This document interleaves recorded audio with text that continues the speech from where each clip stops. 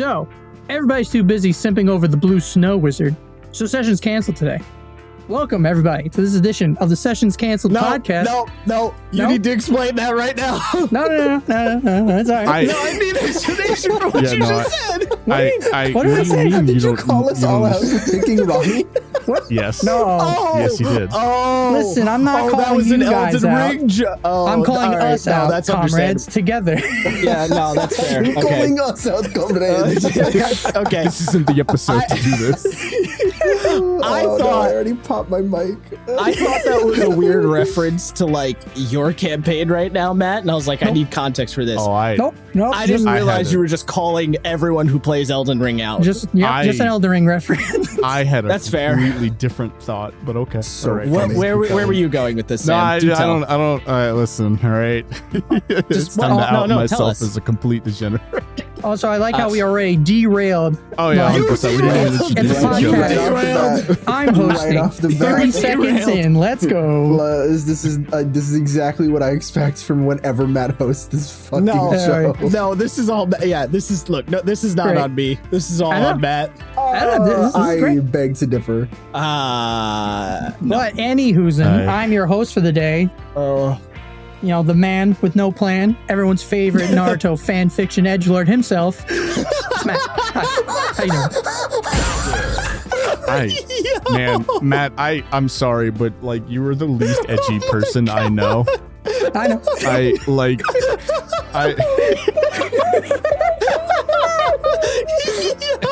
Anyways, continue. Anyway, I'm here with the Goon Squad today. Isaiah dying in the corner. Josh also dying in the corner. No, I'm here. And Sam Okay. not dying in the corner. Oh my god. So What a fucking chaotic intro. Jesus Christ. That's right, boys. Chaotic alignments only in this podcast today. Hell yeah. And Oh my god. my gentlemen, fellow men of culture, today I wanted to discuss a topic that is, you know, something we can all get behind. Monsters. Yeah, so I can get behind a monster or two. That's right, Sam as Sam, the please official don't. monster. No. Monster man himself. No. Where are the monster girls? Oh my god. I was you know, I knew the joke was gonna come up, but I was hoping it would take like, I don't know, a couple of minutes, not two. No. I mean, originally this was going to be the Smash or Pass Monster Manual topic. It did take a but- couple minutes. It's actually taken 3 minutes. Oh, sorry, 3 minutes. We're doing that episode, Matt. I don't give a Oh, shit. We are doing alright. the Smash or Pass Monster Manual, and I Alright. will host it. I don't give a damn. Hell yeah, brother.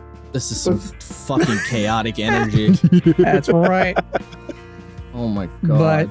yeah, I don't know. Like lately, I've been thinking about all the monsters in, you know, D&D and like what kind of drives me to In a a purely monster. platonic sense, right, Matt? Yeah, Oh But- my god. but like I don't know, like what I don't know, guys. What is a thing like for? Because I know I said specifically, it's like I want to talk about D&D monsters, but like we can kind of jump to like other systems or other things, you know, around that. But like, you know, D&D, like what kind of like catches your eye about a monster? Is it their really nice art or really bad art? Is it, you know, their lore? Maybe Ooh. Josh, Ooh, maybe I a monster has really nice mechanics or something. You're just like, oh, a mind blast from a mind flayer. Hold up. What? Was that like a call out? No, what? You're always like, I like mechanic. The mechanics always hook me in, so that's why I wanted to. You know, I was just like, maybe like there's a monster and you specifically like, oh, I really like what this monster does in combat or I'm out of feeling a combat. little attacked, but all right. That's not an attack. That's you. You're the mechanic guy. That's your shtick. That's, you know, or it works. You gotta play to your strengths. All right, fine. And Fine. I'm trying to dig myself out of this hole right now. It's not working out too well. This is pretty good. You You bailed out actually, pretty yeah, quick. no, I mean, it was a pretty efficient bailout. Good job. You mentioned bad proud. art and like, Are you gonna mention what I think you're gonna mention? I don't have a specific example. So what were you thinking, The Sam? Decapus. Oh, I was What? thinking of a lot of Have you never? the. I'm posting this. I don't know. I was thinking of a lot of the art from the 4th edition of Vampire the Masquerade that are just some wild examples. Not of where art. my brain went to, no, but a good point. Look, I don't like shitting on art. As an artist, I'm not like out to shit on art. However, there are definitely some points where you'll see art for a monster in 5e and you're just like, who approved this? What? I've never seen this. You haven't? You've never seen? I mean, okay, the Decapus's art is actually pretty good. I was gonna say that's cool. Yeah, art. I like it. Where's this from? What? I think it's from Xanathar's. Okay. It is. I don't know how. I don't know how, when, where, or why. But I would throw in this shit at my players, and if it doesn't make them all scream with laughter, like I will be doing the voice for it, I have failed as a dungeon master. So to give how do you spell it, Isaiah? Or how do you say it? Decapus? The Decapus. Okay. So for the internet, because none of y'all are gonna see this, it's like a giant green, massive tentacles octopus monster, but it has an incredibly stupid face on the front of it. I love Yeah, it. razor sharp teeth. eyes and It's sharp googly teeth. eyes. Yeah, some hair sticking out of the top. I think, wanna and give or it spikes. pats. I'm not sure. I'm not sure, but yeah. Oh, it's even got fur on the ends of the tentacles. I have now completely lost those are any suckers. semblance of what I was saying. You're welcome. That's what happens. I don't know. I think this would be more endearing than a particular gazer. That's for certain. Wow, way to shit on my homie like that. I like Melon. Leave I him was gonna alone. say, don't be mean to Melon. You have a I will gazer to named Melon. Yeah, Oh, my players have a pet gazer. His name is Melon. Oh my god, that's awesome. Look, we have 4 pets. in Yeah. Justice Game. So my all right, players listen. have. Yeah. Okay. So my Listen. players have a gazer who's like sort of kind of a familiar, a cat. Who I just threw in there for fun, Okay. and then 2 jackal wares and a lizard folk who is like Sam's character's tribe, I guess. Now, Yeah. I mean, they also have a talking bag of holding. So yeah. You're gonna forget about my boy Adamisk? Rude. Oh, true. Isaiah has My his son? Isaiah has his homunculus. So like, All right, does that count? yeah. Yeah. No, I it guess counts. as No, a it pet. definitely counts because I have to think about it constantly. So it counts, Matt. Yeah, I as use him for everything. Everything. yeah, I got my ASI worth out of that guy. Yeah, no fucking kidding. Holy Christ. as someone who used a ambush drake from level 1 or level 3 all the way to level 20. Oh my Yeah. god. Yeah, it was the players. It was a black drake that the players rescued from a dragon cultist and then raised them as their own and ended up using the sidekick rules for him. So he was pretty beefy at the end. What was his Like name? Razier. Razier? Nice. Yeah, I'm not sure what reference that was. My buddy Wolf named. I don't know if that's a reference to something. I gotta ask him. Probably. But yeah, it was Razier, and I treated him like a dog, basically like a big dog. Big dog burling around. They pet him, give him like scritches, all that jazz. Yeah, and he somehow survived. I've almost killed him a few times, and I generally felt bad. That's fair. Have I ever told you guys the name of one of my players' pet birds? You have, but I don't remember. So one of my players has this weird. It's like a lizard bird apex. It's like the size of a harpy. A harpy eagle is huge. Its name is named by my players Sergeant Major Corporal Captain Private Lieutenant E. Viscerate Slaughter. Oh my fucking god! I love that so much. I don't like that at all. That's excellent. That hits a little I too approve. close to home. Oh, that's like, what's that Billy and Mandy joke? They got like a space lizard pet, and they're like, "Yes, this is General Admarine Wolverine Lightning Bolt." And he's just like, "What the?" You're like, "Excuse me." That's a good one. Yeah. What was the question? What was? I don't know. think there I was was like, one. we were just talking about monsters, and then we just devolved into like pets. I was gonna go into something about bad art, but I have like, I don't know where I was going. So Okay. Well, actually, I have a specific monster that like, specifically in 5e. Yeah, like specifically in 5e, the art I do not like, but Okay. in the older editions, like 4e, it would look so badass. The Cadaver Collector. I love those. It's the top 5 big monster for me. Yeah, it's the big metal. I think it's actually from Eberron too, which is fucking why I like it. It is not from Everon. In fact, it is originally in Mordenkainen. No, I meant like where like the lore and stuff comes from. I know it's from Tome of Foes, but like yeah, it's Oberon. I just checked. But maybe. Yeah, like it's this big hulking like Warforged like wood metal machine dripping with blood, has giant spikes on its back, and just goes around lumbering around like battlefields collecting bodies and stabbing it on its back. And I'm like, that's so metal. And then for some reason in 5e art they made it look a little goofier. It's all rusted red with glowing blue eyes, I think, and it has green eyes. Yes, green eyes. Sorry, yeah, and it's but like, wait, I don't understand what your beef with the 5e art is, because I think the 5e art's still pretty good for this thing. I think it's good, but like if you look at older, like I sound like, you know, like the older editions that I never played. Yeah, the editions you didn't play. Yeah, but in like 4e and like. I don't know if this thing was in 3E, but like the art for it looks so metal. It looked like a heavy metal cover, like this thing just like walking or like trudging through the trenches with body parts just dripping over it and stuff. And it's like super cool. I don't know. So I'm trying to find the old art for it now, and I'm having trouble actually. Because do you know which one is which? Because like. There's that. That's the one with the blue orcs on it is the 5e art. Yeah, and the top one's the top one's like an older edition one. Oh no, I agree with Matt. The older one looks so much better. There's that one. There's another picture of like two of them like walking out of like a trench or something out of the mist, and it looks creepy and eerie as hell. Yeah, I found that. Oh, you know. I mean, you know what I don't like is the swords being the spikes.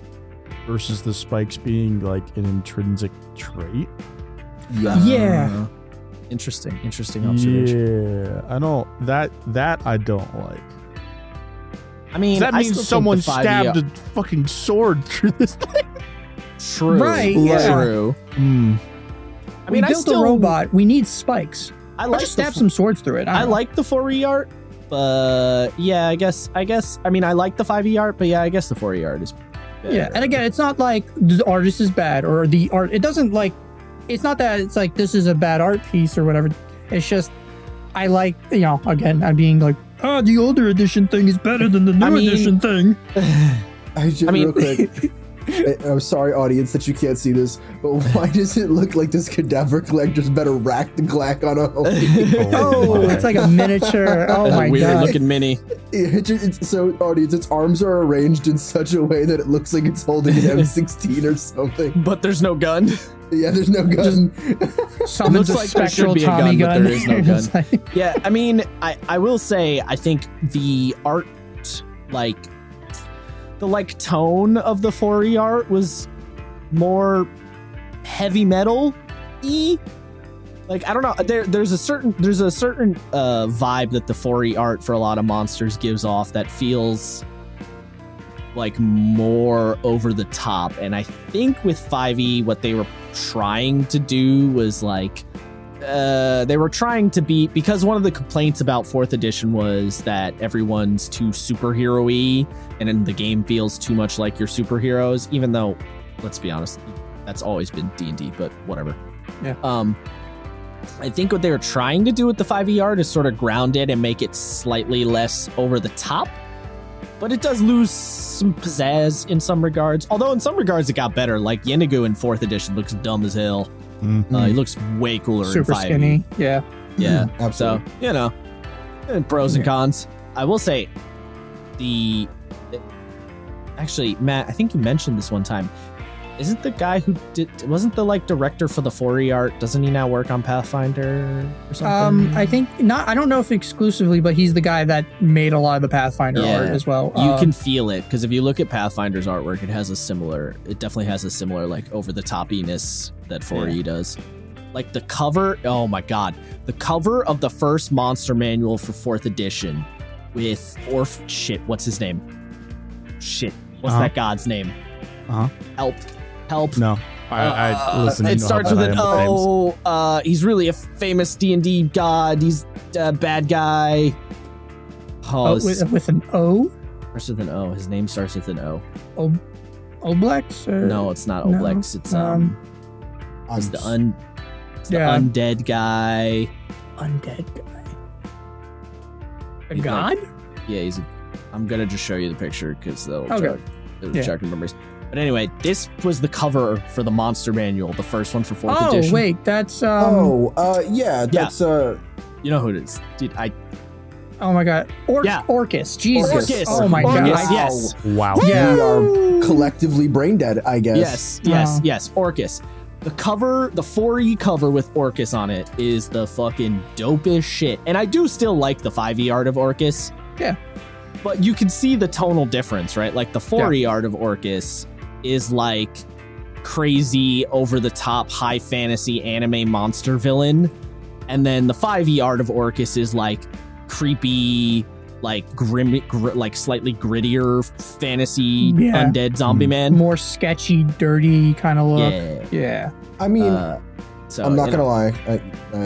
I actually think basically all of the big important characters art is just superior in 5e. Like, ooh, hot take.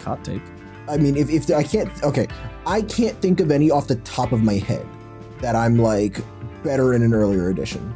I mean, I definitely will say the art of all of the demon princes for 5e is super dope. I love the demon art, always have. I also like that it's kind of like unfinished, intentionally unfinished. Yeah, it definitely has this like the person didn't get to finish. Well, it has like it's very sketchy and loose, and like it's got some good like energy to it. Yeah, I mean, like the in-lore artist didn't get to finish. You know what I mean? Like, they didn't make it to the end. Ooh, you know who's got some shit art? The 1st edition of Zariel. Yeah, I know you. Wait, she was in 1st edition? Sorry, the 1st version of Zariel.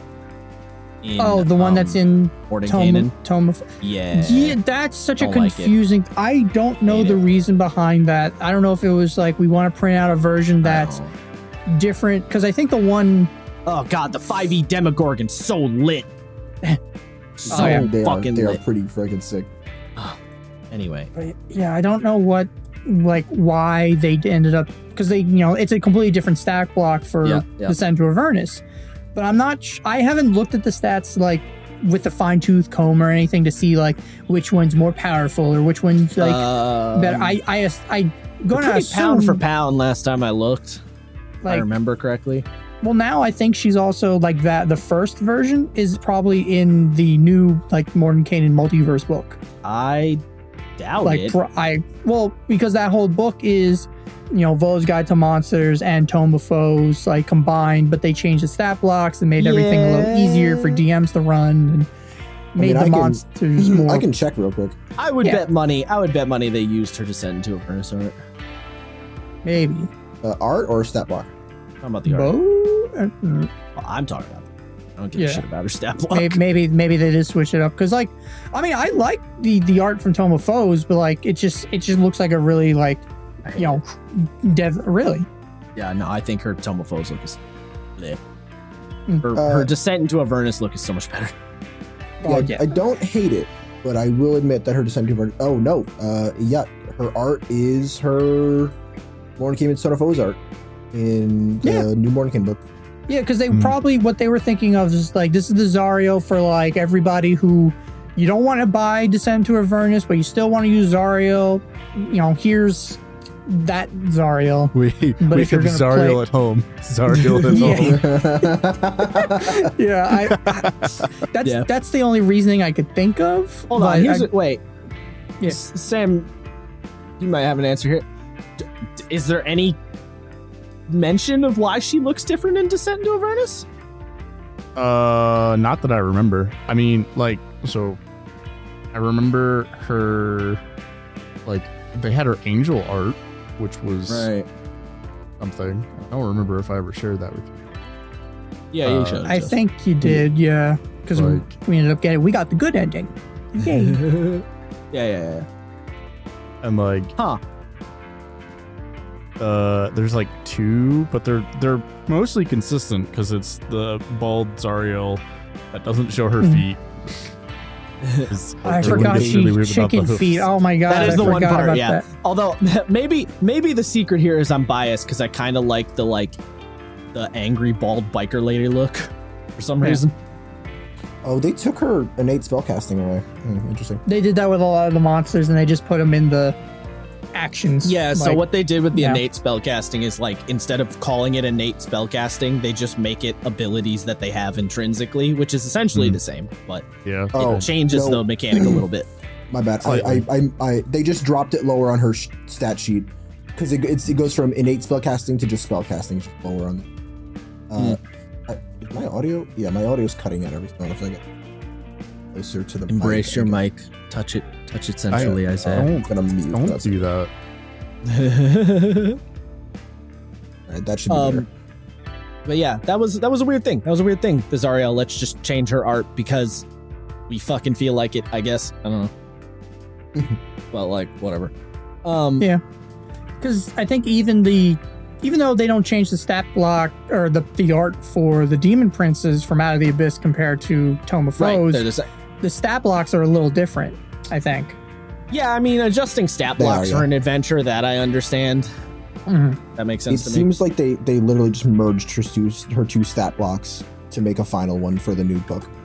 I mean, that would make sense. Yeah, I guess.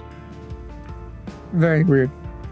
But yeah, I don't know, Sam. What about you? What? I know we've been mostly talking about art and stuff, but what when you see a monster or when you hear a monster, what I don't know, what hooks you into that monster? In the words of Sam, monster cool. Yeah, monster cool. What makes you go monster cool? No, raises your eyebrows. Matt, I'm a very simple man. Monster cool. Yeah. Just any monster will do. if I read the ability and I think it's cool, is cool. If I look at the art and say is cool.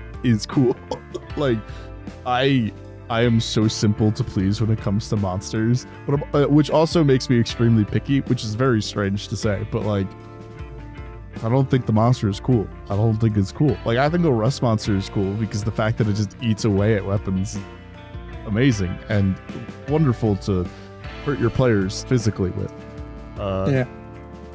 We literally the other day had a conversation about the rust monsters. Yeah, I saw you post 16 million pictures of just rust monster. yeah. But it's also mimics are cool. Yeah. Oh my god. Adolescent mimics are also cool. Yeah. Did you guys see the new mimic from the Fizban Dragon book, which is a must-have now for 5e? It's so fucking good. But it's literally the book or the mimic? The book, but the mimic inside the book. The book doesn't mean the book is a mimic. Actually, fun fact. Wait, hold on. But I think it's called the Treasure Hoard mimic or Treasure Mimic. Oh my god, this thing is wild. It's a huge, gigantic mimic, and I did not see this thing. It's hold on, I got it's you. That, or in Tasha's the whole mimic colony I remember rules the that they have. It was cool. There's the meme of your players stumble into a town and it's literally just 10 mimics and 8 doppelgangers changing constantly and tricking your players until they can eat them, and it's I want to do that so bad. That sounds so funny. This is amazing. I love this. Oh Jesus Christ! It's beautiful. It's literally that's too funny. All right, we got to stop doing this. But for the audience, look up Fizban Treasury of Dragons Mimic. It's basically a Sarlacc pit of gold, but with a mimic. Yes. Yeah. Basically the Sarlacc pit. Or actually, no, mimics are just good monsters. I just wish that. So wait, Sam, I'm glad there's more now. Is there not okay, here, let me posit the question in this fashion. Sam, you see a monster, you say, monster cool, good art. And then you look at the stat block and you're like, oh, monster actually not cool? Does that happen to you a lot? No, as soon as I think it's cool forever. You don't get dissuaded by a shitty stat block? No, fortunately, no. I'm very resolute in how much I like monster. I'm completely with Sam on this one. I do the same shit. I will adjust the stat block to meet my needs. I guess that's fair. Yeah, cool. I remember specifically looking at the stat. I read the section because I saw the picture and I was like, this thing's sick. And then I read the section for the gray render. I was like, oh, this thing's dope. I love how goofy and weird this giant rhino dog monster is. And then I looked at his stat block and got real sad because it doesn't do anything cool or special. It's just a big fucking rhino dog. Right. I mean, but the lore behind it's kind of neat. The lore's cool, like the wizards, and like, you could do stuff with it. But yeah, I was like, oh, he doesn't do anything particularly fancy. That was a little disappointing. Yeah. But, you know, wait, so Matt, you're like, oh, Cadaver Collector. Do you like the mechanics of the Cadaver Collector, or do you just think it looks cool? Because I think it's cool. It's a big mechanical monster. Has a lot, I don't remember what he does.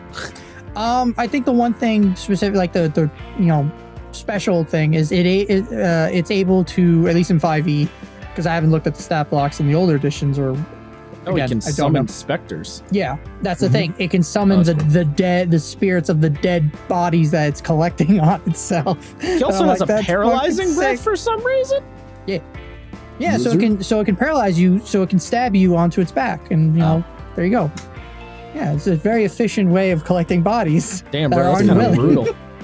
That's why, so I was actually gonna have the Cadaver Collectors in my game, but I struggled more and more to figure out where to put them in my fucking takes place in California game. That doesn't matter. Just throw them wherever. That's fine. I was gonna say they wander. So yeah. Well, I mean, it's just the level of technology does not meet up. Unfortunately, as much as I want it to. Yeah, it was it's one of those things where I was just like, maybe I could put it here. Nah. Maybe I could put it here. Nah. Well, maybe I could put it here. Nah. I was going to say, just do the Fallout thing and just say this was a government experiment, or like they're out in California. Just, you can have something that says like Nevada, and it's like, maybe this is a thing that escaped from Area 51 or whatever, and it's just out here now. Yeah. Yeah, I was going to say, I would still do it. Or do the Ninja Turtle thing and put a brain in its stomach, and it's like Krang. Make it Krang. Don't make it Krang. And Krang, he's the alien. He came down to Earth. He's using this mechanical body to collect more bodies to make I've always hated the fucking Krang in TMNT. What? No, he's like the worst. When they made Shredder a Krang, I was furious. The 2003 Teenage Mutant Ninja Turtles was my shit back in the day. He was an Utron.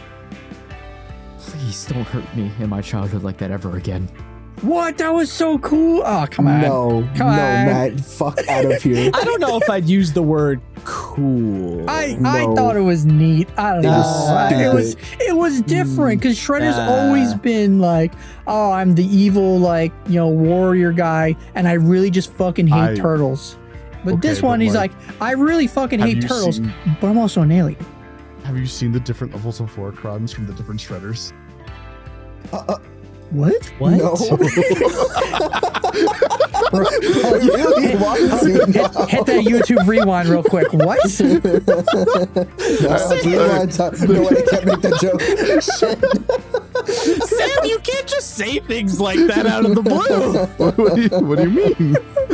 Yeah, we're talking about. Oh God! I mean, like, oh God! I'm gonna have to pull up like several different articles. There's a Shredder that almost commits genocide. There's another one that just fails and dies, and it's not the one that you would think it is, because I think that one, like, the coolest looking Shredder is the one that fails the most. What the fuck? I don't. This is a what universe have we stepped into? Yeah, so just turn a Cadaver, collector into a Krang, or any construct will do. It's fine. I just, I remind myself that cloakers can speak Undercommon, and it always makes me laugh. Oh, right, that you can actually talk to a cloaker. Oh my God. God, what a horrifying monster. I always make the joke that Undercommon is like Chicago accent. I can't. I'm not gonna try to do a Chicago accent, it's how I always imagine cloakers talking to people. Oh, damn it! I was gonna say because I can't do a Chicago. I'm gonna be honest. You said Chicago accent, and then my brain imagined a cloaker being like, "Hey, yo, can you get my khakis?" And then I'm like, "That's not Chicago. That's not Chicago." Hold on. As I'm pulling up Wikipedia articles to talk about Shredder, did you know that there is a Shredder called Dr. Shreddarius? What? Yeah.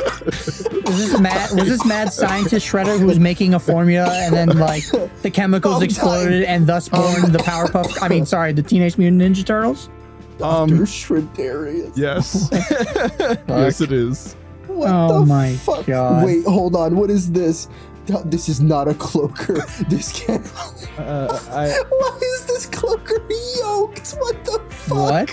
What universe fan art or is this a I don't know. This is so it's a cloaker, but it's like standing like a human, and it has its arms crossed and folded, and it's got a golden like a JoJo character, and it's got a chain necklace. What the fuck is this? I think this is fan art. This has got to be some sort of like sick fan art. Isaiah just linked us a picture of a cloaker. He's floating right side up. So if you imagine like a manta ray, you're looking at the bottom side, so you can see his face underneath. Yeah. He's got his arms crossed like he's about to thug on your ass. He also has a gold chain though. Right? He has a chain. What the fuck? This has got to be some fan art. This is the cloaker that runs the Xanathar Guild. That's what this guy is. Why does he also look like the Violator from fucking Spawn? Yeah. Oh my god, he does kind of have a Violator face. God, what a where the fuck did you find villain. What the hell, Isaiah? What made you go, oh, yes, cloakers? Because I'm looking through like monsters from the monster manual, and I saw cloakers, and like I love cloakers. I just love the idea of giant flying manta ray that chokes you to death. Giant flying angry manta ray. The angry manta ray that cloaks you to death and whispers things to you in a Chicago accent, like.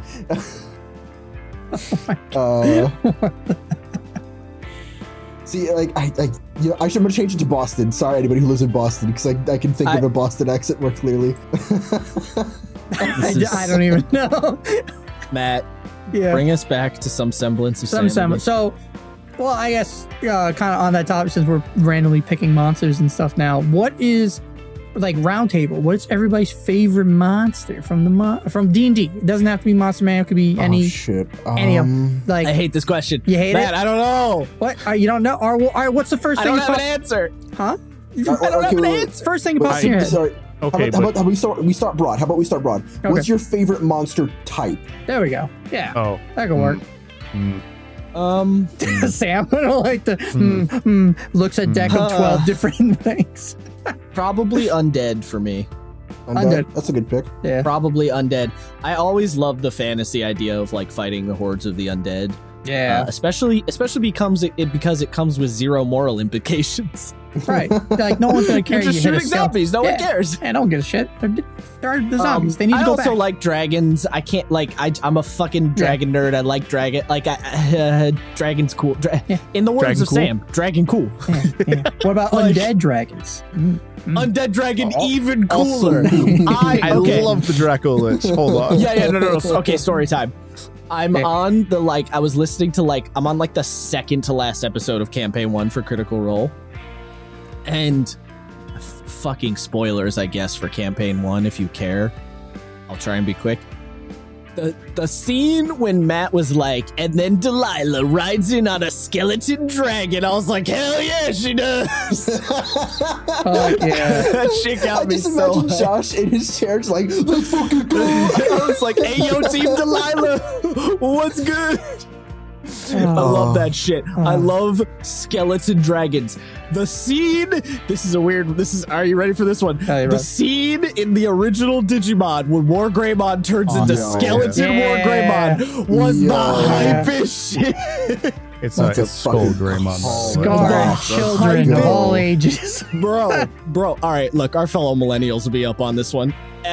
Skeleton War Greymon was so fucking sick, and no one can tell me otherwise. I don't know how I like the fact that you said like our fellow millennials, like you're like Steve Buscemi. It's like, yes, hello, fellow millennials. I too am millennial. It's like, look, any other millennial listeners will know what I'm talking about, and if you're a Zoomer, sorry. Well, I'm a Zoomer, and I saw that episode. You're like, yeah, I mean, you are technically, you're like barely a Zoomer, but yes. I mean, Josh, we're also like barely millennials. This is true. The only one who's deep in the millennial soup is Matt. Hi, it's me. You're with your glasses, and I don't know. I don't wear flannels, but I probably should. I don't think flannels is like a requirement, but okay. Yeah, I wear flannels. What the fuck? I was just saying, literally, all my other friends wear flannels and everything. It's literally the millennial chic. Because they're comfy as fuck. I just like the look. I just think it's flat. I just think they're neat. This isn't about fashion. Anywho's. Bone dragons are sick. Bone dragons, yeah.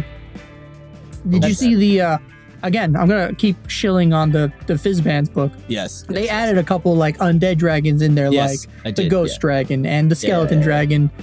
But the one I think is really neat is I think it's the hollow dragon, or it's the good aligned undead dragon. And it's like when a good dragon dies, but it has a purpose still, it will like keep itself alive, and its body's like made of like partly bone, partly like magic energy, partly armor.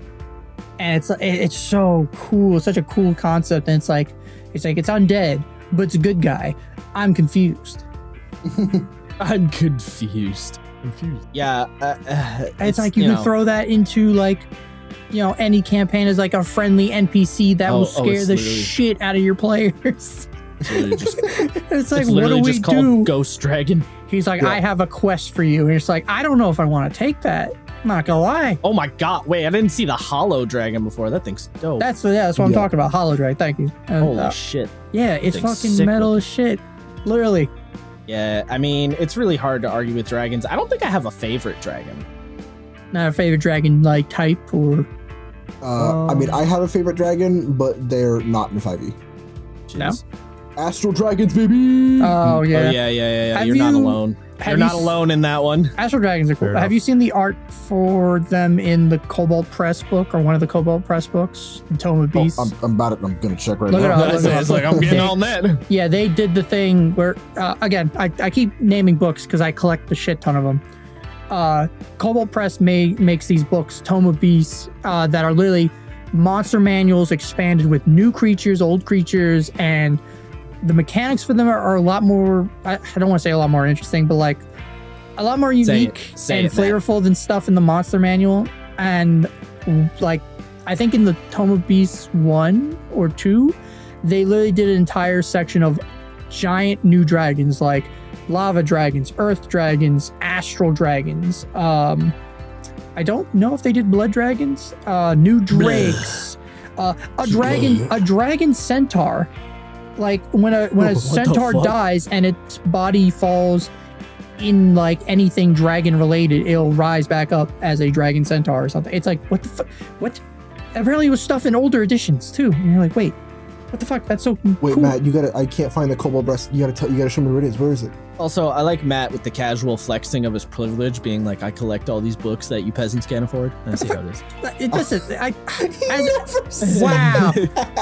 Listen, as a dungeon master, I like to have other options. Well, I can't afford those other options, Matt.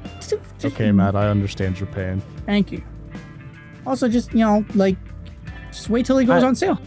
I'm mostly lying. I'm mostly just fucking with you. Fucker. But yeah, dragons. I was gonna say dragons for me. Obviously, big dragons. Yeah, you know what's undeads, dragons are always like very good enemies to fight in any situation.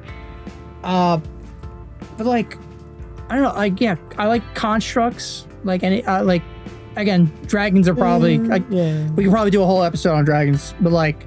Probably number 1, undead. Number 2, probably constructs. Maybe number 3, just because there's so many different mechanical things you can throw at players. Wait, I'm sorry. Yeah. You've been. So I've been trying to hold you've jumped not necessarily topics, but ideas very quickly, very rapidly. So give me your top 3. Dragons, undead, and constructs. Okay, all right. Yeah. Nice. That was Isaiah telling you to shut the fuck up. Sam, what's your favorite? No.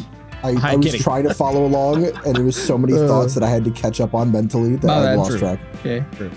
I've just started spacing out. Smile. Sorry, Sam. What about you? What about you, bud? What kind? I know you're. What's your favorite monster types? Okay. All right. So like, it's aberration. All right.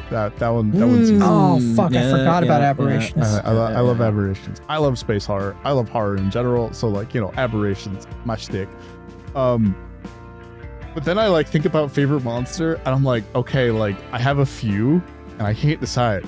So I don't know. I just really love flumps. I knew you were. Yep, there it was. I was like, he's gonna say flump. I know he's gonna say flump. Goddamn. I really love flumps. When I saw that the Fey Barbarian summons flumps on Wild Magic Barbarian, I was like, no, I'm playing this. I summoned so many flumps. Oh god. Oh, that was a good time. I love that. It made me a little sad that they kamikaze. True. Yeah, explode like nuclear warheads. Yeah, they self-destruct. Yeah, it's like a literal war crime, but like we ignored that because they it wasn't their choice and it wasn't my choice, except it was as a player. But like, right. I mean, look, it was the dice's choice, comrade. Yeah. Oh, wild magic, so good. Yeah. Oh my God. There's so. Matt, send me this Astral Dragon right now. I'm looking at it. I can't find it. I will after I finish this thought. But yeah, no, I can't believe I forgot about aberrations because I literally have it here in my notes of stuff to talk about, like a dum-dum, and I don't look at. Yeah, like there's so many good aberrations. Like again, Mind Flayer, fucking classic. Beholder, classic. And even some of the new, I say new-ish, the Star Spawn monsters. Those are pretty sick. They're all so sick, and yeah. The Star Spawns in Mordenkainen's. Yeah, and in Wildemount, I think Matt, like for that book, they're not called Star Spawn. I think they're called Core Spawn, but they're basically the same fucking thing. And you could just have a whole campaign because there's so many different CRs of you have this cult of like aberrant worshippers from space or whatever, and just have this whole campaign of just the Star Spawn being bad guys. And it'd be so cool because they have really fun mechanics. I think I threw the Seer at my players one time, and he did the thing where actually no, I'm sorry, it was like the Hulk, where if the Hulk takes psychic damage, it absorbs it or whatever and then reverts it in an aura around people and they take the psychic damage instead. So I had like the Star Spawn Seer throw a psychic orb at the Hulk. The Hulk bounced it in a wave around him towards my players, and they're like, that's cheating. Wait. That's cheating. they're like he hit his friend. Wait. How dare you? It's like he's got to take the damage, not us. Yeah, unfortunately, I don't think there's not enough Star Spawns to do like a whole campaign, but they are cool. There's only like 6 of them. I mean, that's where you just, start taking other stat blocks and being like, look, it's a Star Spawn now. Yeah, that's what I do. That's when that's when you do what I did with the dredge and just start slapping them on everything and just, hey, it's a dredge, hey. Yeah, it's true. That's a very good technique. Yep. All right, other than the flump, Sam, though, because I feel like the flump is kind of the joke answer. But it's not, though. I love them. I know it's not entirely, but like, like I kind of put it under like the passive monster favorite. Is like there are monsters that don't really like. So like I also really like phase spiders like a lot, and yes, that's right. Yeah, spiders. And like phase dogs also go under that category because like anything that could like phase in and out of the material plane while fighting you just to fuck with you, I really like. I mean, blink dogs are classic. We heard. Which is why I have proposed the idea of a phased rider. Which is you are not the only one. Doing this to people. Someone stop this madman, please. There's so much art. People have already done it, though. It's great. Of course they have. Yeah, of course, because it's a great idea. It's a great idea. Yeah, I mean, I can't. Great minds think alike. What about a phased Strider dragon, though? I was just gonna say a phased dragon, but you've actually just made this better. Hold on. Holy fuck! I'm writing that one down. Phased rider, but its bottom is a dragon. I love that I just give Sam these ideas that he's gonna yeet at us in the campaign one day, and it's just like, hey Matt, remember that time you said, you know, made that joke about clown trees, and I'm like, oh, I still have that note written down. Matt, sorry, Sam, what was that idea I gave you the other day that you wrote down? It's too many. Let me go check my notes. Yeah, no, I said something ridiculous and he was like, I'm taking that one. I was like, oh no, hold on. I gotta go to my drive. Shit, it's lost my train of thought. But anyways.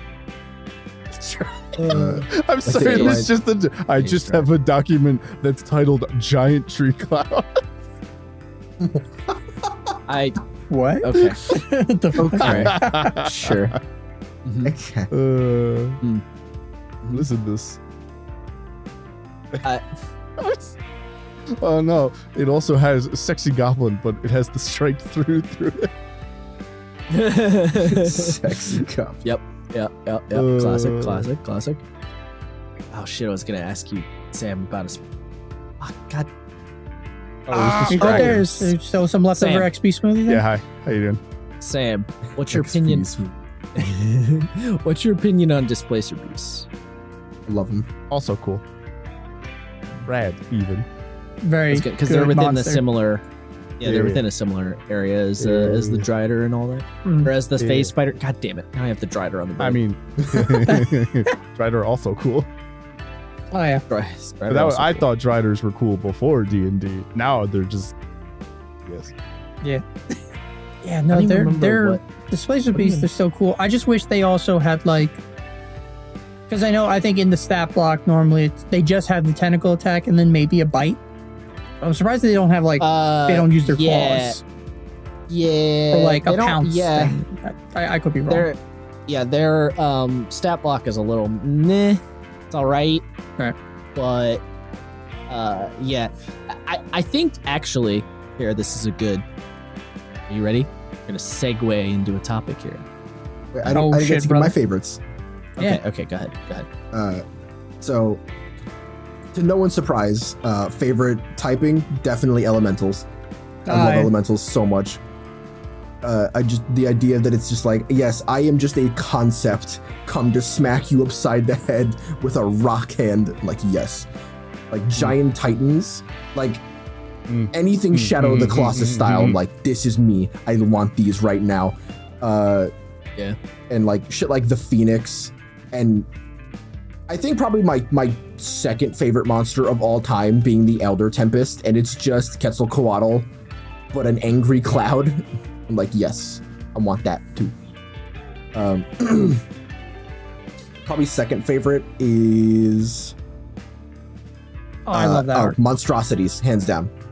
I feel like Monstrosities have some of the coolest art just across the board. Yeah, true. Like UNT. Yeah, like UNT. UNT jerky? Yeah. UNT jerky. But shit like the fucking, the Tarrasque is the most famous one, right? Just a Chimeras, T-Rex Godzilla thing. Yeah. Chimeras are also like probably besides the Tarrasque the other most well known one. Oh yeah, and bullets and fucking so many. And one of my favorite, the Tressums. The cat. Wings, the real sassy cats at wings. It's just Shalquar from Dark Souls 2, but with wings. I love them. Oh my god! Now I just almost as an owlbear. Are they considered monstrosities, or are they a beast? Yes, they are. Okay, because I assume they fell into that category of, like I mentioned a while ago on the podcast. Some wizard horribly fused these two creatures together. It got out into the wild. Now it's just a part of nature. Yes, sir. So I wasn't sure if it was. I think that. Yeah. I think the thing with monstrosity is like, because they're just crazy monsters, like artistically they can just go buck wild with it. That's why you get some of the like coolest art with them. Absolutely. Third place, probably Celestials, because they do look pretty cool in 5e, and we also have the Kirin, which I'm not going to pretend to know Japanese mythology, but I thought the Kirin was like very directly linked with lightning. Sometimes. Sometimes, okay, because I know that's us. Yeah, I don't think that's always. Kirin has no relationship to lightning. Yeah, the Kirin is actually Chinese, and then it was adopted into Japanese and Korean. Didn't know that. Yeah, same. Yeah, it originates in. Yeah, because I think in 5e is it a celestial now? Or something? Because like it is a celestial. Yeah, like because the original myth of it was like a god dragon thing. It was a dragon, but it was like a deity of it. It was like Quetzalcoatl. It was a deity dragon. So you could argue it should be a dragon. You could argue it could be a celestial. It could kind of go either way. The lightning thing, I'm not sure how like intrinsic that is, to be honest. I know it's often a case, like the Kirin in Monster Hunter, big on lightning. But you know. Matt, I think that dragon art, that first one you posted, I'm pretty sure that's Ugin from. Wait, really? Because Magic the Gathering. Oh, that's funny. Because like I copied that from the PDF. Oh, what? Yeah, I just did the MS Paint like copy paste, make the image from the actual Tome of Peace.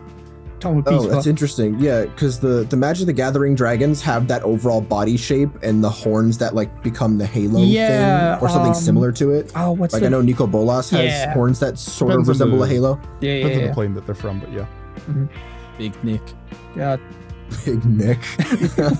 Don't you ever fucking call him that again. You put respect on his name. You know.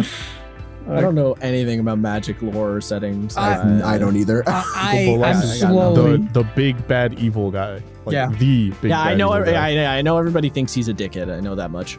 Right. No. It ain't think he a dickhead. He is a dickhead. Yeah. Like he did my boy Tezzeret dirty. Cool.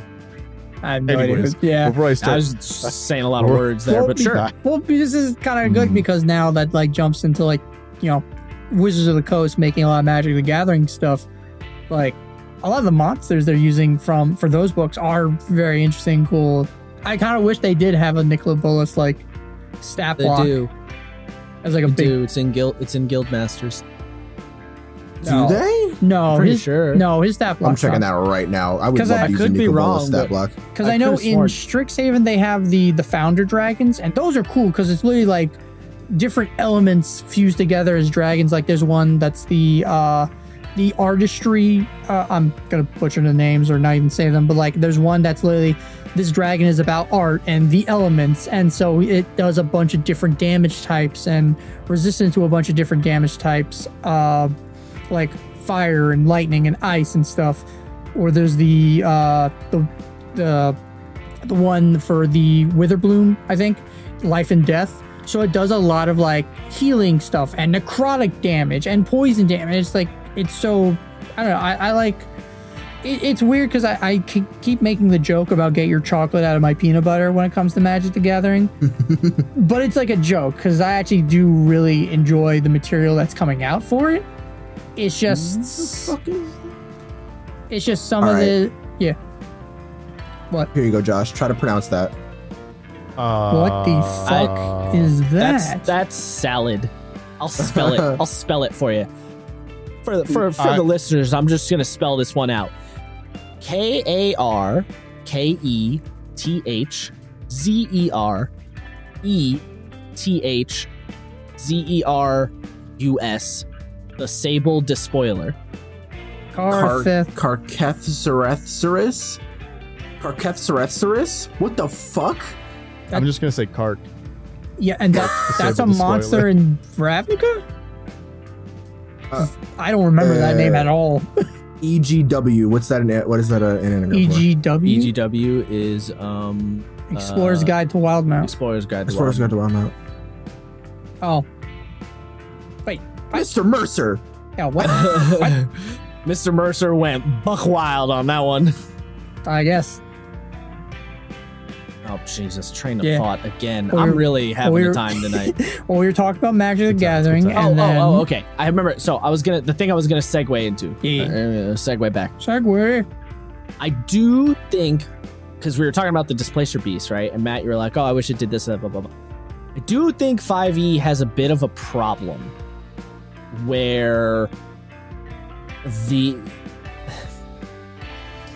they do this thing where you'll read the stat block of a creature, or sorry, you'll read the like paragraph for the creature in the book or whatever. And you're like, oh, that's a really cool idea. And then the stat block does not reflect the fiction very well. Yeah. So they'll explain this cool thing the creature's supposed to be able to do, but then they don't give them ability for it, or the ability they give to represent it is kind of fucking lame. That is a big issue that I think 5e has that happens quite a bit, and they might be getting better with it. I haven't looked closely enough at a lot of the newer monsters, but I think that is one thing that drives me a little crazy. It's like, oh, this cool power and like this cool lore about this.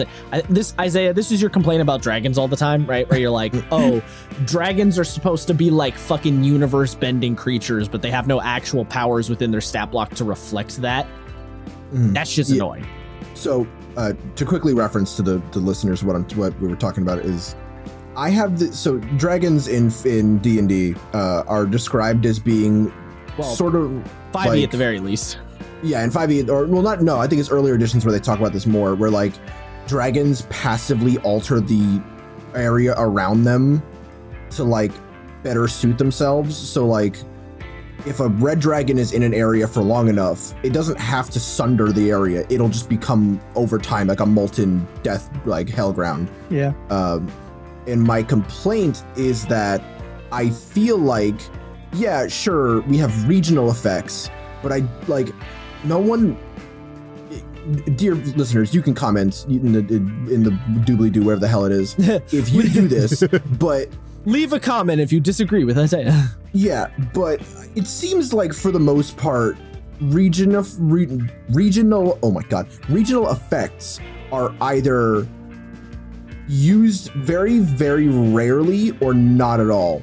Like I have a habit of using them whenever they're there because they make just prepping a session a lot easier. You don't have to think about shit when it's just written down for you, right? Yeah.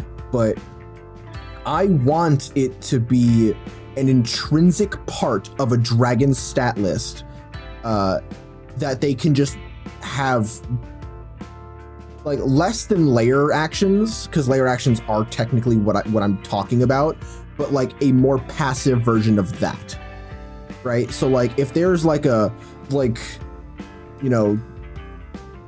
almost said Grugaloragran, but that's a copyrighted name.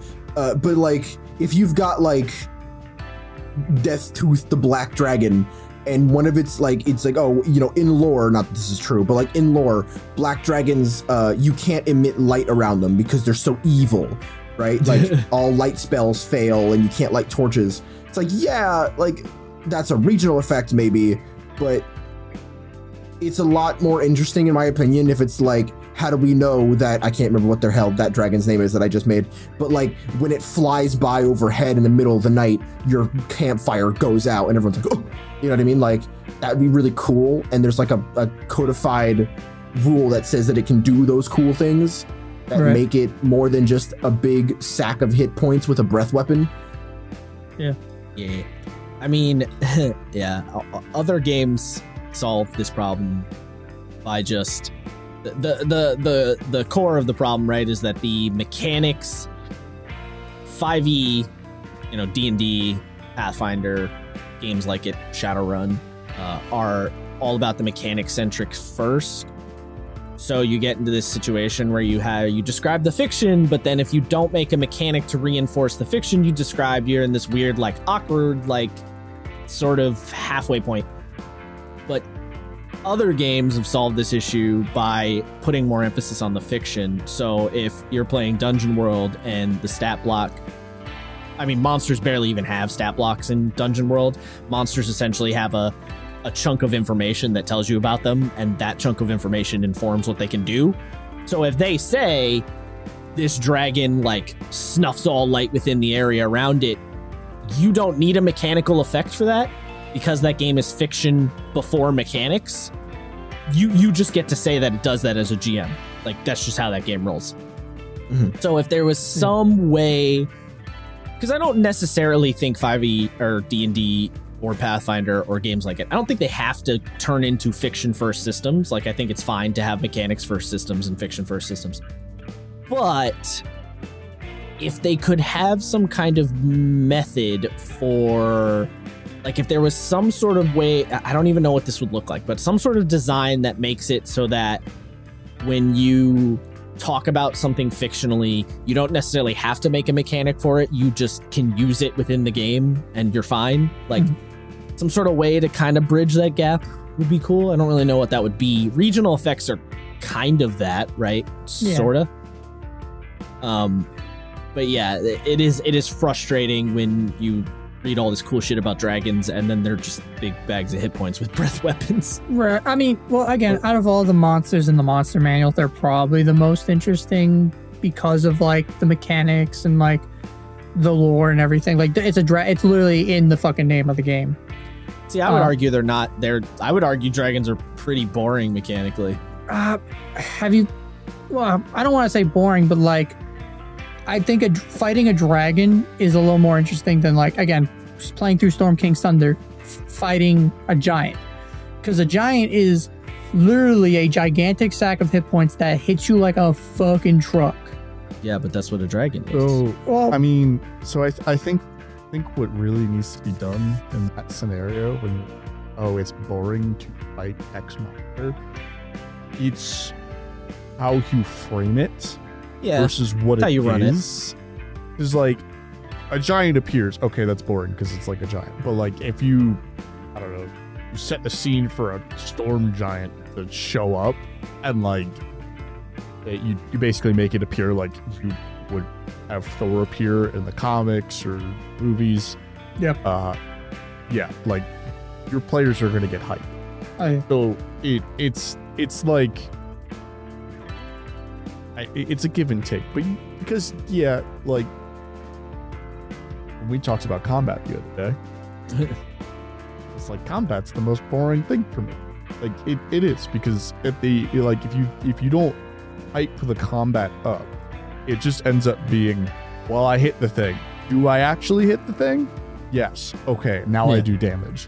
Like it's entirely a setting thing or the role playing thing. I kind of separate those a little bit in my head. Like, the role playing during the combat is not it, because combat mechanically in a lot of games, roll the dice, see if you hit. It's the other stuff that goes into it that I will enjoy. But that's, again, mostly like separated. I mean, yes, you're not wrong, but maybe this is a stupid thing to do. I've had people tell me that this is a dumb thing that I do. I like to look at the mechanics of a game and look at it before, because yes, if your dungeon master plays the dragon smart or runs the giant in a cool way, then yeah, you can make any fight potentially interesting. But I like to look at the mechanics before anyone has gotten their hands on it. Like, I like to look at it purely as, what are the mechanics of the thing on paper? Let's assume that the DM runs it in the most basic way possible, as bland as possible. Does the creature have any kind of interesting mechanics without the GM doing any extra work? And dragons, I feel like the answer is mostly no. Now, adding the spellcasting helps, using the regional effects helps, but it still is like, I don't know. I don't know what I want exactly out of them, but I want something I was gonna more say, out of them. Yeah, because I was going to say, because dragons, they do have a lot going for them. It's like, high ACs, they can fly, they have the breath weapon. But Matt, just numbers don't make fun. That's big numbers, not fun mechanic. You know what I mean? Well, I'm saying they have a lot of things beside, like, mechanic, lore. They have a lot of stuff going for them. And yeah, I don't think they do. But I feel like even if a DM, like you said, runs a dragon in a very kind of like bland, by the numbers way, I feel like even a dragon, like, run very boring is still gonna be like more epic than, like, I don't know, a goblin or like I don't know, No, chimera or like bad example, Matt. or like right, an owlbear. I think Matt, here's the thing. I think you're misunderstanding. Yeah. I'm not saying that dragons aren't cooler than other monsters. What I'm saying is dragons are not as cool as I want them to be when I think about them because they're on such a high pedestal. Because at the end of the day, right? I opened up one of the dragons, ancient copper dragon. Now, granted, again, I haven't looked at a lot of the newer dragons. They may have done more with them. Looking at the ancient copper dragon, bite, claw, tail. Okay, that's just 3 kinds of attacks. That's not that interesting. Frightful presence, which is cool, but is only cool for the turn where it's relevant. And then if everyone just passes their save, it just doesn't matter anymore, which is kind of like, eh. Breath weapon, which we talked about. It's like, okay, breath weapon's another attack. Now it's a slightly different kind of attack that involves a save, so that helps, and it's a cone and stuff, so that changes a little bit. Change shape, which is not a fighting thing. And then the legendary actions. But the legendary actions are just detect, which is make a perception check, which is lame. I get it. It's to see hiding enemies. Yeah. It's to do the Smaug thing of like Bilbo hiding behind the pillar. Mm-hmm. But then it's like tail attack and wing attack. So just more attacks. So it's like essentially what you're saying is the ancient copper dragon who is CR21 has an attack, an AoE presence thingy, an attack, more attacks. Right? Like they don't really have anything that's really cool or special. You know, like I want them to do more. I want them to have I want dragons to have like their own mechanic that like nobody else has. You know, like Isaiah's talking about, where like the fact that they shift reality around them. I want them to have like some crazy like the battlefield has changed type scenario. Like I think it's the Sphinx has the like shifting time backwards and forwards mechanic. That shit's fucking dope. Yeah. Dragons should have cool shit like that. Not literally that mechanic, but you know. Yeah. And it's like, okay, you have lair actions. Lair actions are nice, but lair actions still feel fairly like rounded. Not, maybe that was a bad word. They feel kind of like, you know, normal. They're not like super crazy. So it's like, they don't have, now again, like Sam was saying, yeah, you can run them cool. You can have the dragon dive bomb with, you know, fly up and down, do the breath weapon attacks, use the lair actions to like shift things around and stuff. You can run them in such a fashion that they're interesting, but like purely on paper, before anyone has gotten their hands on it, not as cool as I would like. Want more of it. But, you know. Yeah. Well, it's like, yeah. No, go for it. I don't know. Here's the problem is I don't know what I want.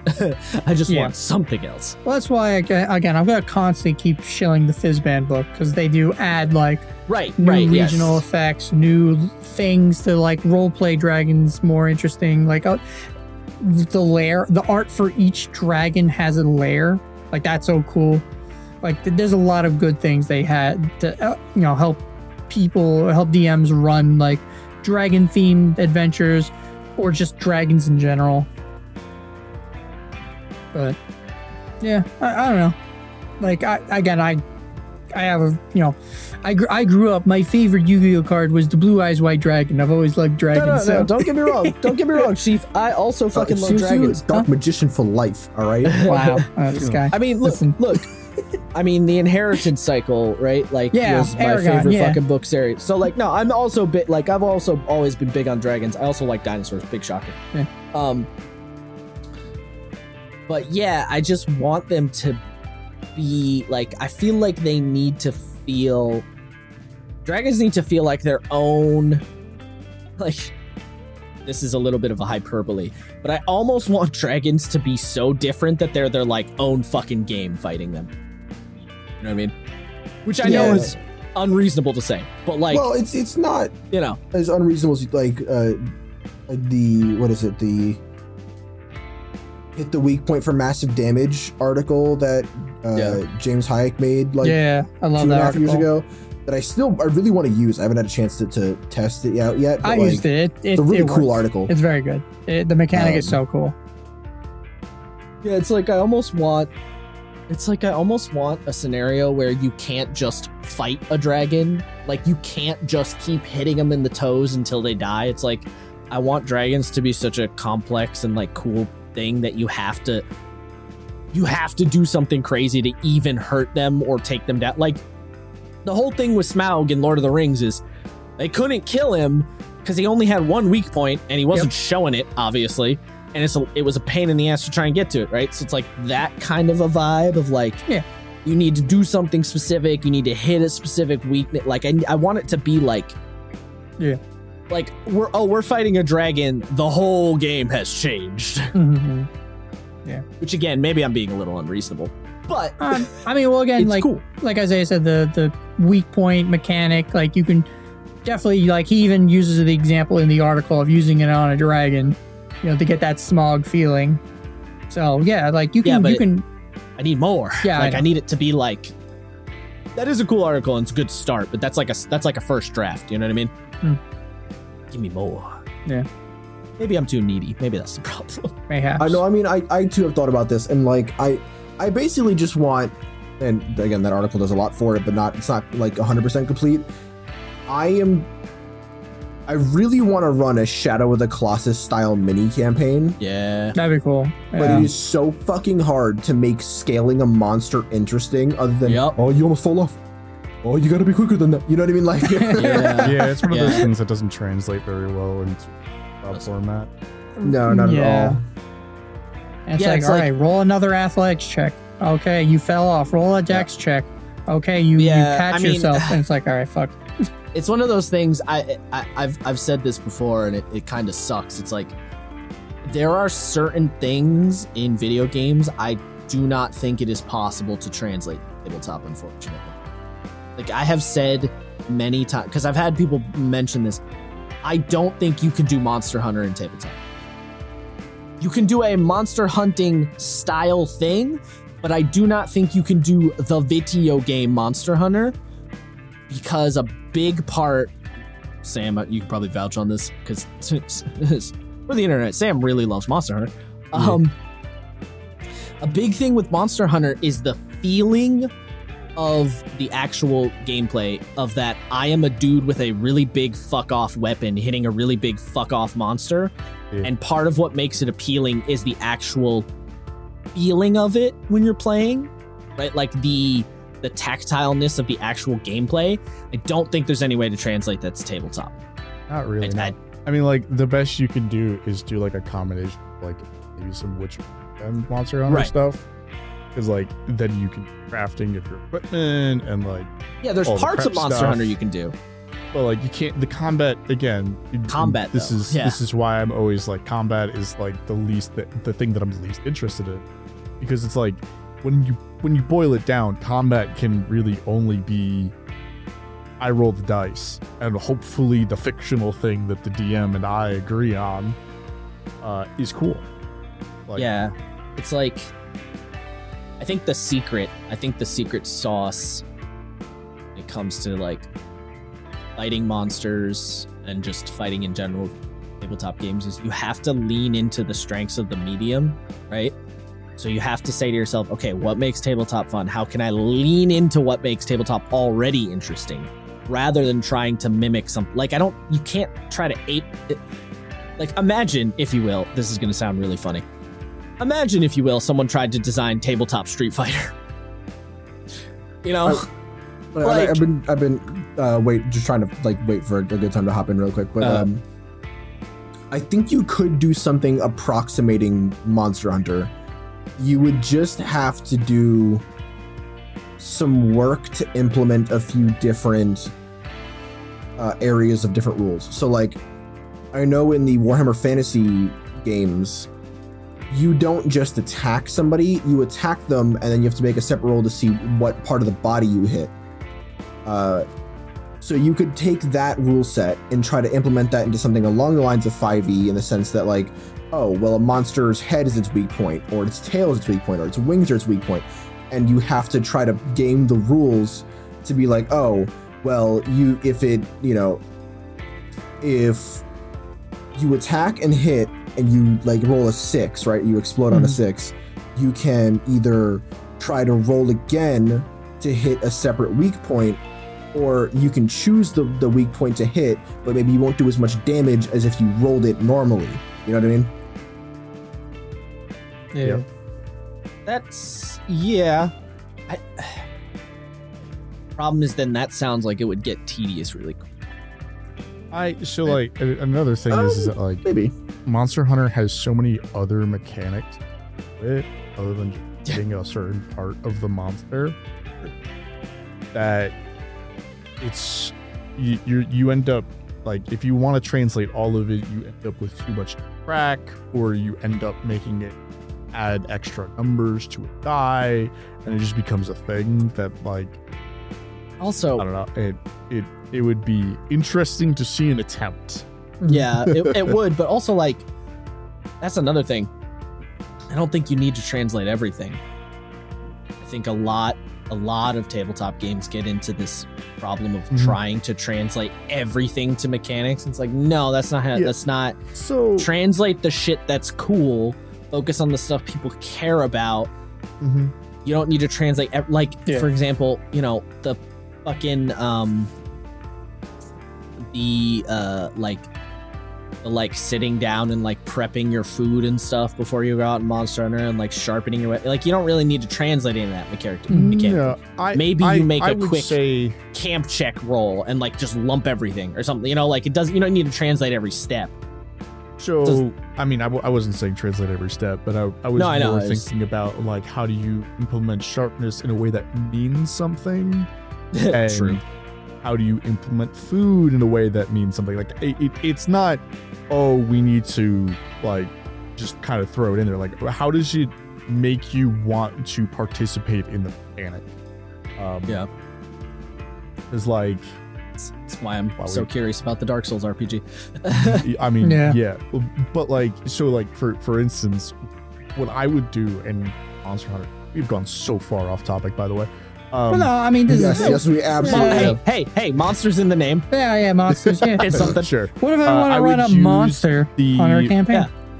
Yeah. The way that Star Wars, like the Star Wars RPG, did the distance, and it determines what actions you can take, like something like that, because that would change, like, because then you could use different weapons at different ranges, and it would mean that, like, you have different advantages and disadvantages for each weapon. It would make them mean something, versus, like, well, I have a reach of 10 because I'm using a lance, you know? It becomes a different ball game. True. Yeah, I don't think you definitely couldn't do a grid-based system. No. I would, it'd be a lot of fictional stuff, because it just wouldn't do well. Yeah. So you'd be like more theater of the mind, like hunting the monster, and then you're like. I don't even think it would be. It'd be a split, really. Yeah. It would probably use the Star Wars system, and then you'd have to describe the area, because you couldn't use battle map. You do a lot of, like, it'd be a lot of range. I think it would probably have to be a lot of range bands and areas. Yeah. Absolutely. But that's the name of the thing. Yeah, range bands. How did we get here? Monster. Wagons. Cool. Monster cool. That's now, right. I want to talk about Rathalos cool. Really quick. We got to talk about this out. Monster Hunter. While you guys were talking, I've just been sending mad Game of Thrones memes in the background and just watching his face contort with laughter. It's so trying to derail us. Yeah. No, but I'm sending some banger memes. But like, so like that goes into like, so kind of on topic, off topic again. Fizzbands. I should have just named this like Matt loves Fizzbands so much. Every talks time about Matt says Fizzbands, he has to say it like that. Fizzbands.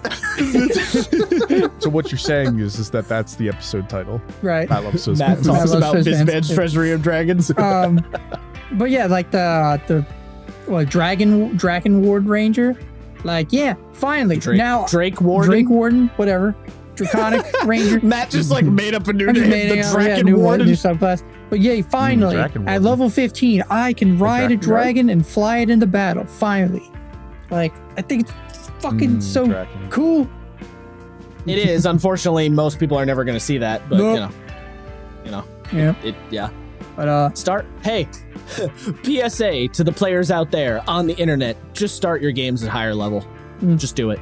Fuck it. Start your players at level 10. Who the fuck cares? There's a ton of unless they're new players, then definitely don't. If they're new players, do not. I was gonna say. I was waiting for that caveat to come in. Yeah. Caveat. My first game was a level 21 shot. You're just like, poor boy.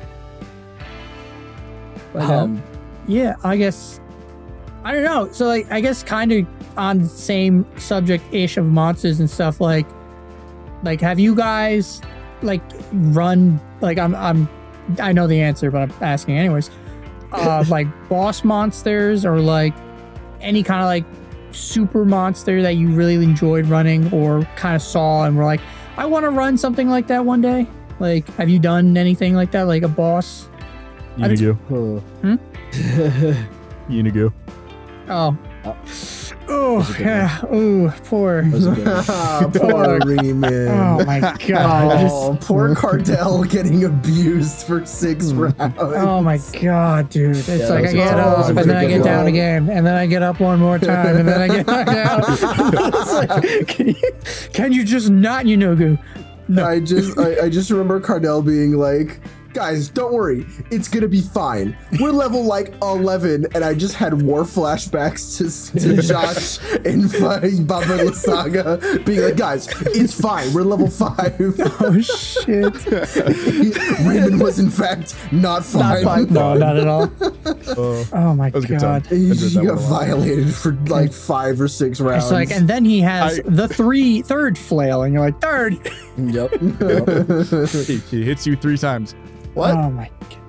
Yes, sirree. Give me a wisdom saving throw. For what? Just do it. Oh my Failed. Shame, you're confused now. What does it even mean? You're incapacitated. But that means I skip my turn. Yes, I know. Yep. Also, here's the second flail. Oh, it's a crit if it hits, by the way. And you're like, wait, no, stop. So Sam, is that like favorite boss fight you've run? Yeah, probably. Understandable. I mean, it just, I went into that expecting a party kill. TPK. Yeah. Really? You expected all Yeah. And then, Matingo fucking 1v1 to Merilith, and I was like, maybe it won't be. Well, there's like a safety net in third level encounter. Haste. Like, if you die, you just get rezzed. Oh, really? Oh, shit. Yeah. If you die, you get rezzed, and none of the people who die can take the sword. Oh. Yeah. Yeah, I think we talked about this in an earlier episode.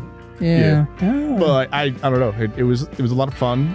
It was chaotic, and I don't know. It definitely, because there was only 4 of you, it definitely made the stakes much higher. Quick side tangent. I'm running a game for some newer players. One of them is not so new, but 5. Wait. Yeah. Hi. So what you're saying, Sam? Yunogu cool? Yunogu is cool, yes. Okay. Anyways, just yes. He gets my stamp of approval. Nice. Stamp. Yunogu cool. You just opens the monster manual, just full of stamps, like stamp collection. Sam just has a cool stamp. Yeah, so instead of a smasher pass, it's a cooler knot. So Sam, you cut out on us, Internet West, so we did not hear a lot of what you said. Hey, we heard almost none of that. We heard the last 5 words. That's a real shame because the internet's going to hear everything. I suppose so, yeah. That's why we were all very quiet, just reacting. Yeah. So it'll be a good edit. Just to give you a quick rundown, I saw my connection die towards the middle. I was like, I'll just keep going. Yeah. Give a quick rundown. New players. They had their first campaign. They had 6 players. That they came into my game, and there's only 3 of them, and they're like, "Oh my god, this is way more painful than the last one." I'm like, "Yes, this is good. It's more painful. Suffer for your mistakes." Oh, because I am showing them some mercy in my encounter design, but not a whole lot. So if they get staboed, because they messed with the crabbo. Your other party really do be the supreme meme dream team. Like, it's pretty wild. Yeah. What if okay, so they went shopping last session and they got a lot of things. So they found out because the priest he is a little cleric, I guess, for D&D's sake. Sam reverted to WoW. Yeah, I really did. Look, I still have a problem with Hunter and Ranger. It's a real same time. bro. Same. But then there's the Hunter Ranger. Yeah, there is. So they're a cleric of like alcohol, so they're constantly drinking, and they're like, you should get a tankard of sobriety so you can drink and not have any of the negative effects, because Sam is definitely going to make you start rolling constitution saves at some point because you just constantly drink. And I'm sitting there like, I wasn't going to, but thank you. I wasn't going to, but write that down. Oh my god, that's so good. And they're like, can we get it as a plastic coconut? And I'm like, sure, why not? Why? I love it, but why? I mean, because reasons, Matt. They wanted an alchemy jug so they could have like infinite alcohol and other things, like 2 gallons of mayonnaise. Yep, mayonnaise. I told the always story good about option. the mayonnaise in the fire hallway. That didn't. How did we end up here, by the way? But what was the original question? I don't know. With the boss I don't even monsters. know. I'm just gonna keep going. Oh, the boss monsters. I mean, and then, yeah. Oh god, I'm designing their boss monster right now for the thing that they're doing. Oh, nice. Is it the Drider, phased Drider? Oh god, I wish. No. Unfortunately, I cannot think of a lore reason as to why they'd be fighting a phased rider. Damn it. What do you mean? Just oh my god, stop with the lore stuff, everybody. Just throw a monster at them. It's fine. No, sir, I can't do that. Just throw stuff. Sam, it's fine. Sam, you have the easiest out. Shouldn't do it. Oh yeah, true. No. Hey kids, want to see a dead body? Yeets, Drider at him. Just like, you're about to become one. Oh my god. For me, I think favorite boss monster I ever made. I actually threw my players very recently. There's some backstory to this. So, dear listeners, I am Puerto Rican. My dad is full Puerto Rican, and he always told me stories about a massive cave on the island, which I've been to, that's behind a waterfall and it's in the shape of a giant bat. And I always loved the idea of this like King Kong sized fucking bat monster coming out like a creature of darkness blotting out the sky. So it's like, well, I'm just gonna throw that at my players, because that's going to haunt my nightmares, so surely it's going to haunt yours. And I used the Gloomstalker stat block, made it size gargantuan, and fused it with things like a rock, the bird, a Gloomstalker. The bird, not, the sediment. Yeah, and then I gave it a mythic form. Oh my god. Just to be a schmuck, and I gave it like regional effects and legendary actions. I put the whole works in. The whole cat's pajamas. Yeah, and I had so much fun doing that fight, because in its first form, it snuffs out any artificial light. Any natural light. So fires go out, sunlight gone, stars, and just anything that's not powered by electricity goes out. So, they had a night vision scope and some flashlights, and the thing is huge, and they're in like a clearing in a forest, so it can just swoop in and hit them and leave. And yeah, they can all make attacks of opportunity, but it's heavily discouraged, so they count as blinded and they have disadvantage. So they basically had to designate several players to use their actions to scan for the monster in a non-visual sort of way. Like, for example, one of my players has this big minor mutation where she can sense creatures beyond the veil, or just energy beyond the veil, and it points her in a direction. So whenever it would fly close, I would tell her like, oh, it's in that direction, and I would give the players in my head like, I would give them like a +2, like just a floating modifier to hit the thing, and then the other ones would have to ready their actions and hit it before it hit them. And it went on for like 6 or 7 rounds, and then they finally killed it, and then its mythic form hit, and its mythic form extinguishes all light no matter what. So they were just in the dark permanently. Fuck. And that became more traditional slugfest with a bag of hit points. But its whole thing is it like could hit multiple enemies at once, and it did like a screech attack that could fear people, and if they were feared, they were paralyzed for that round, and just like it went off on them. And at the end, it's the most satisfying thing as a dungeon master, where the players finish a boss fight and they're like, "Oh my god, yeah, I'm gonna have a lie down." Yeah, they hit you with the "Oh, thank Christ, it's dead." Yeah. Well, because it got back up, so when they killed it again, they just kept wailing on it. Just keep kicking they just did the JoJo meme. They all just started stomping the shit out of it. How many times can we teach you this lesson, old like man? 6 shots into it. Oh, that's an entirely fair reaction. Absolutely, I loved it. That's great. Excellent. That's pretty fun. What about you, Josh, and your all right. Confession time, Father, for I have sinned. Oh shit. All right, my son, let's go. What are we doing? I'm really fucking bad at this. So I don't have any cool boss fights. I mean, I legitimately cannot think of one where I'm like, that was super sick and satisfying. I think a particularly bad weak point I have in general running the game is having good villains and good boss fights. Really? Why? Good question, Matt. Because I was gonna say, because I like there's so many like options to pick from and from your dredge thing, or not dredge, right? So real quick, I'm sorry.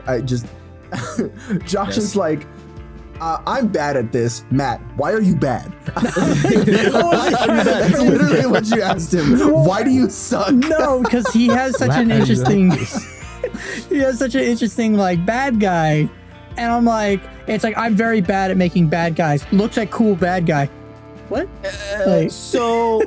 Okay, here's the thing. I mean, I don't, maybe Sam and Isaiah can like put a better perspective on this as my players, but like, I have the dredge and it lets me slap them onto any stat block I want. But just slapping them on, like just using a stat block as is and just having a fight is not a good boss fight for me. That's not particular. And I'm still trying to figure out what I need to do to make a boss fight good and like make a monster a good fun fight. I think I've got it pretty down with like lots of little fights and like skirmishes or like dungeon stuff. Like that stuff's fine, but yeah, like the boss always feels underwhelming to me. And when it comes to like villains in general and like just adversaries, I tend to make them pretty basic, and a lot of the time I don't feel like they really stick. Like I do not have God, I sound like such a Critical Role simp. I do not have a Delilah Briarwood. You know what I mean? Right. Like there is no villain I've ever made where I'm like, this was that was the fucking pinnacle. Like nailed it.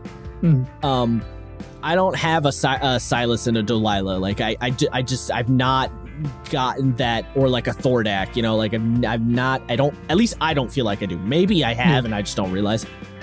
I haven't been able to really nail it down. I don't know why. I think the problem is I just think about that. Like I think about so many other things first. So I end up in a situation of like, I have all this other cool shit and I'm like, oh yeah, I need like a primary villain. Which is why it's particularly interesting in my current game that my players have really latched onto this one villain who's this tiefling dude, Rebellion. Because I did not intend for him to become like a big major player in the plot, but he is now. There you go. I mean, that can happen. Sorry, Sam, go for it. You made him such a fucking dickhead. Yeah. How are we not supposed to be like, hey, I fucking hate that guy? I'm laughing for two reasons. One, because Rebellion is a dickhead. And two, when you said Rebellion, your cam did that thing again where it just zoomed in your face. So every time I catch it, I fucking die. The actual big bad evil guy. It's just, Rebellion. It adds to the dramatic effect. But that's a cool thing. Absolutely. You made it. Yeah, I guess you made him a dickhead. Your players really hate them, and now it's like, right, this is but like I didn't character. do it on. But like, I didn't do it on purpose. Is the problem, I know, right? Like, I didn't. That's a you cool. know, Yeah, run players with will it. latch on Run to with it. things It could be cool. that they don't. Yeah. You don't ever expect them to. I mean, I can attest. I have the character who was supposed to be a villain later down the road, who ended up basically at this point is the villain of my campaign, is just some evil corpo asshole. Like that's his whole deal, and he like roped my players into a sketchy deal 6 months into our campaign, and a year and a half later, by the way, everybody and the players, if you hear this, we're coming up on 2 years now. Fucking woot woot. I'm so proud of all of you guys. I love you all. Good job. Yeah, he's just the penultimate fucking villain for this entire arc. That's what he became. And it's just very funny that like it just happens that way. Like it's not planned. I did not plan on Gariel being fucking Big Dick McGee villain Gator Man, but he is now. Like we rarely know that characters will become John Dark Souls Cock McBig Huge, but they often do. Yeah. I don't know. I just can't think of like, I don't know. Again, I'm gonna cheat and offload my work here. Sam, you've been in most of my games. Like, any boss fight or villain that stands out? You want to know? Yeah. You really want to know the one that sticks with me the most? Is it the Inquisitor? No, Big Hammer guy. Big Hammer from Souls of Steel. Oh, I didn't play. What? Oh, that's a big sad. That one sticks with me a lot. Weird. I know, right? That's a weird one. That's the one that I think about the most. Mostly because I stole the kill, but also you did steal the kill.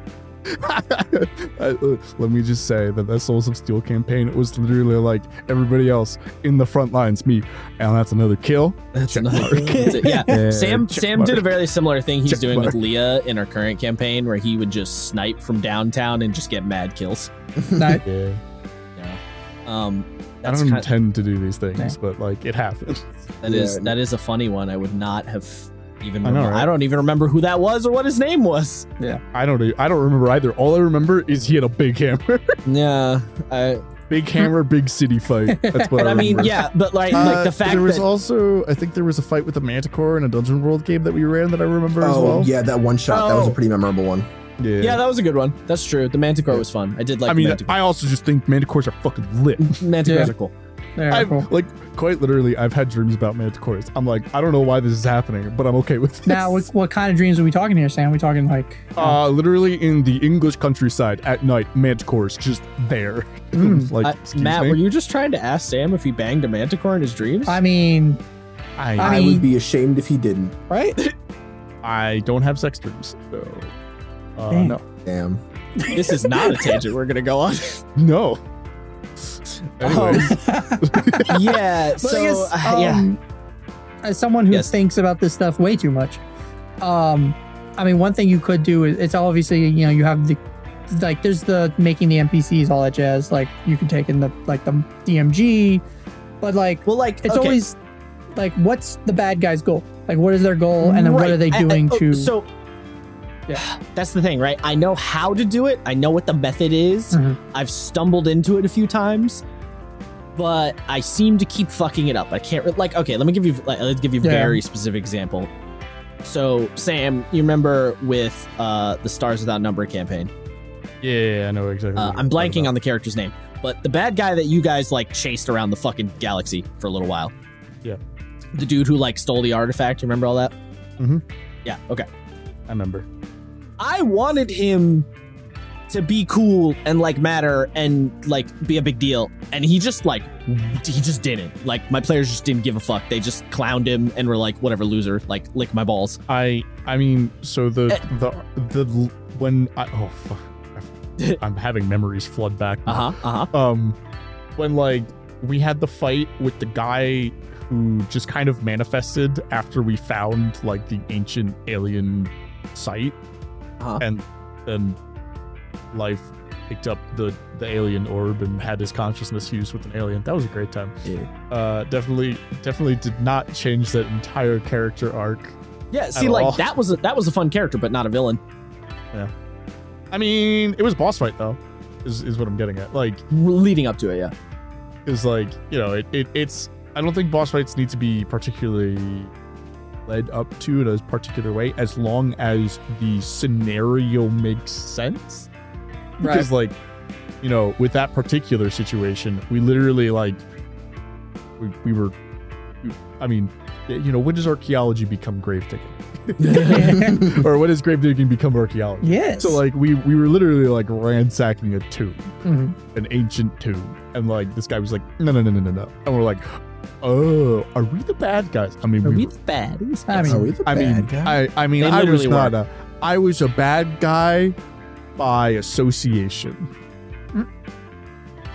I don't even remember. I don't even remember what the fight was, though. Funny.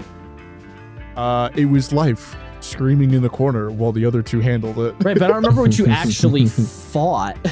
I mean, I don't know. I don't have the stat blocks of that. It's just a guy in armor. I mean, Josh, if any, well, to that point, it's like most like dungeons and stuff nowadays. It's like you crawl through the dungeon to get to the big bad at the end. Most, 9 times out of 10.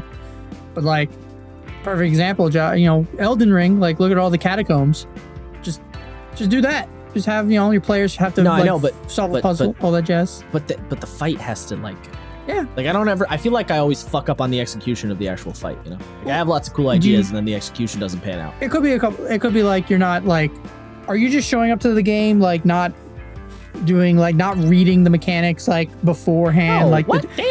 Okay, so there you go. First off, read them like not the day of, like maybe every day, like maybe like every 2, like for the next 3 days before the fight, like look at the stat block, make sure, run scenarios in your head maybe.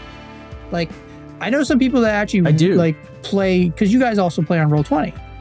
I had I forgot who said this, but like people would run scenarios on Roll20 just them, and looking at like having this is like a lot of like extra steps. Matt, this is entirely too much work. I'm sorry. I can't. I know it's a lot, but I'm saying it's like this could be a thing that might help, Josh. Mm-hmm. Like it's a lot of work, yes, but God, if only I had more time to do stuff like this. Exactly.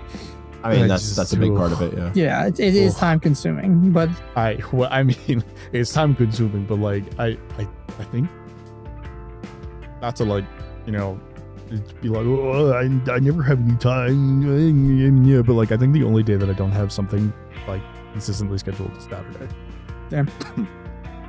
Adulting's hard. Yeah, I mean, so I like to get here, and another great example, the Dredge fight where it was in the temple at the end.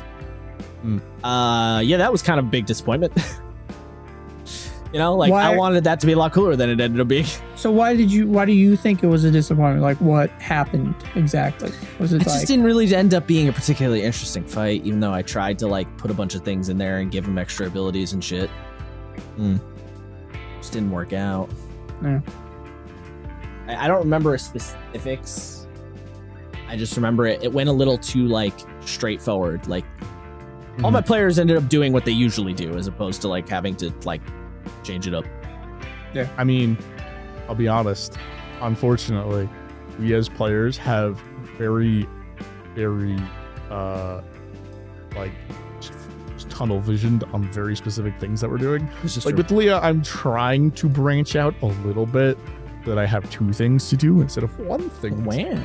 It's crazy. I have 2 things. I have Eldritch Blast and Misty Step. I mean, okay, all right, 3 things. Now I have a bow. I mean, not that I wasn't using a bow before, but like, yes. Yeah. But yeah, like we're all pretty focused, and like, let's be real, one of our characters doesn't really do a whole lot in combat, so he's usually just like, well, I'm out of offense and support spells, so let's just start swinging. And I mean, you say he doesn't do a lot, but like, I feel like Zephyr does quite a lot in terms of like secondary backup stuff, you know? Yeah, he does. So it's like, I didn't say he didn't do a lot in combat, like as in general, more like he has a few things he can do, and then once he's like, well, I'm out of charges of the one ability, I swing. That's his turn. Yeah, it ends up becoming swing sword. So like, real quick, I thought like just my 2 cents into this. For me, I didn't mind that boss fight actually, because I like the one thing that I like to do with my characters is I feel like boss fights are where I want to be able to go hard, like pop all my cool abilities, do all the cool things. Like, you can't really do that in smaller encounters, because you're like, well, what if there's another fight today? Like, I don't want to like blow my entire load like right here. So I always think a boss fight that lets me do exactly that just lets me go sicko mode and stack my buffs and do all that shit. See, it's funny too, because I find the little fights I'm more successful, or I feel like I am. Maybe that's a misconstrued perception. I don't know. I mean, I think your most successful fight in this campaign has definitely been the Bone Naga, and that's the fight that I had the most fun in. Fighting against the Bone Naga? Yeah. It's a weird one, because I like barely remember that. No, I just the white fanging that Bone Naga was just like perfection. Going back to that whole, it's about the presentation and not the actual combat. True. But like, it's funny, the fight that sticks my head the most was the fight with Lycos, where you choked him to death in his own poison fog cloud. That one is just that was definitely a good one. Yeah, that's pretty funny, because that one just ended very, very quick. Well, that fight was also interesting too, because I think, you know, because you were dipping, because the room was small and you were like dipping and dodging out, and like he used invisibility and he was using spells and shit. Like, there's a lot going on. Oh, actually, you know for one fight that I wanted to be cool and did actually turn out to be cool was the fight in the marketplace with the gold sentinels and the followers of the Dead 3 and all that, where Brett and Ant, that whole set, that was actually a good one. I was like, when did we do that? Oh, flashback. Yeah, that was the flashback. Yeah, right. That was like, actually a good. That one was one that I was like, this is gonna be cool, and it actually ended up pretty cool.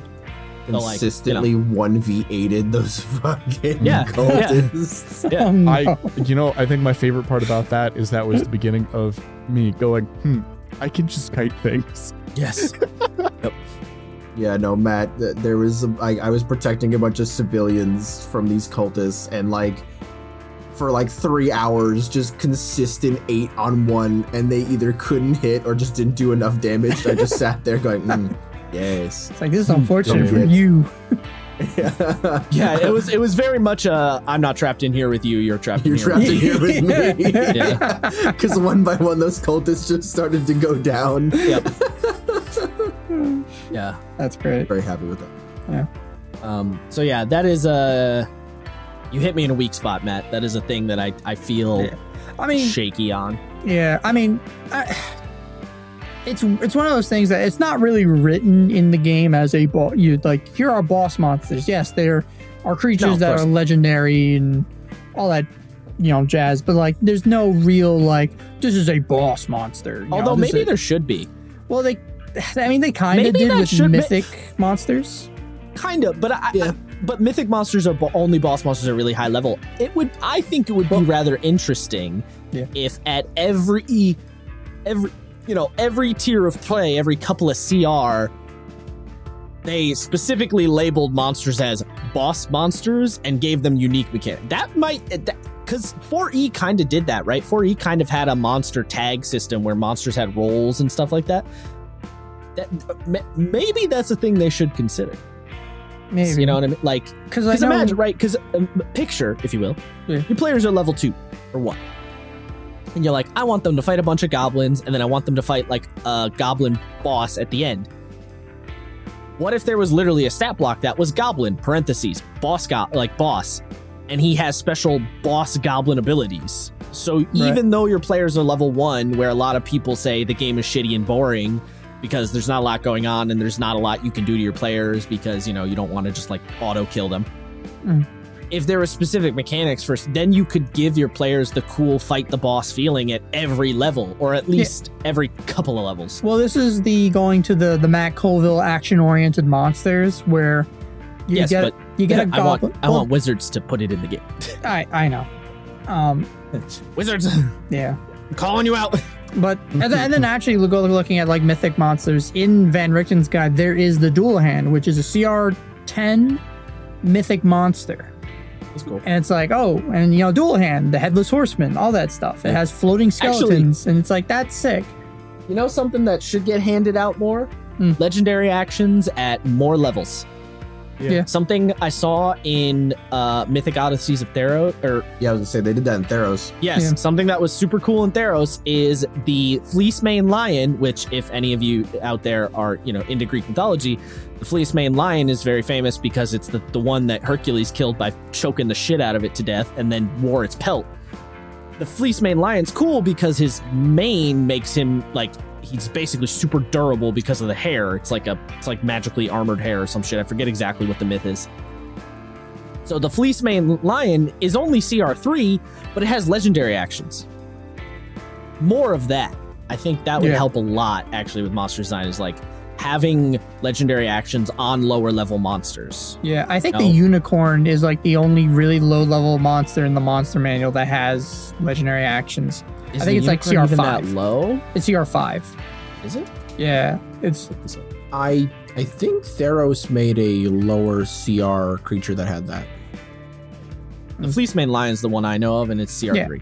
Yeah, that's that's really cool though. That's true. The unicorn is. Yeah, you're right. That's true. Yeah, I didn't know about the lion. That's good. Like that I think is because that is essentially right. That legendary actions are essentially a boss monster thing, right? If you give a creature legendary actions, you're kind of implying it's probably going to be some sort of a boss monster. So, right. And they've been doing a thing lately with some monsters have only like 1 or 2 legendary actions. So well, that's what I mean. Yeah. Give like lower level versions, right? Imagine if we go back to the Goblin Boss scenario, the Goblin Boss has a legendary action that like when he can like revive 3 goblins around him, and it's because he just tells them to get the fuck back up and fight or whatever, and like that's his legendary action or something, like stuff like that. I was gonna say something like he makes all of the goblins within like a certain within their reaction to make an attack. Oh yeah, that's a good one too. Actually, I like that better. I just think of something like the 40k orcs loading goblins into cannons and firing them at people. There's a monster that does that. The ogre, Howda, I think, Flinger or something. Yeah, I love that. It's so amazing. Cool. That they use that in Storm King's Thunder. Wait, really? They do, but it's not a fun encounter. It's one of the low level ones. Yeah, it's the shitty low level mass combat encounter that Sam talked about a while ago. Yeah, okay, we probably avoided that then. All right. Oh, that's good. But yes, they do the thing where the ogres fling goblins. Damn. That sounds like it would have been cool. Sounds like it would have been. Yeah. Yeah, that's definitely. Yeah. I mean, that is a good way. Some sort of specialized version of and again, of course, because people are always going to say it. Well, you just do it yourself. Yeah, I know I can just do it myself, but I want the game to support me. Right.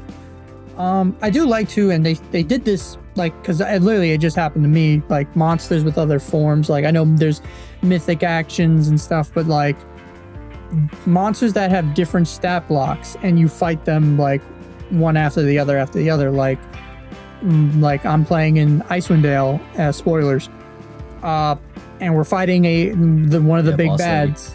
Lady. Yeah, and we fought them in their first form. They transformed into a bigger monster, and we're like, oh shit. Then we took that out. Then they had a third form where they're this even bigger monster, and you're like, oh no. And I like that. I like that more creatures.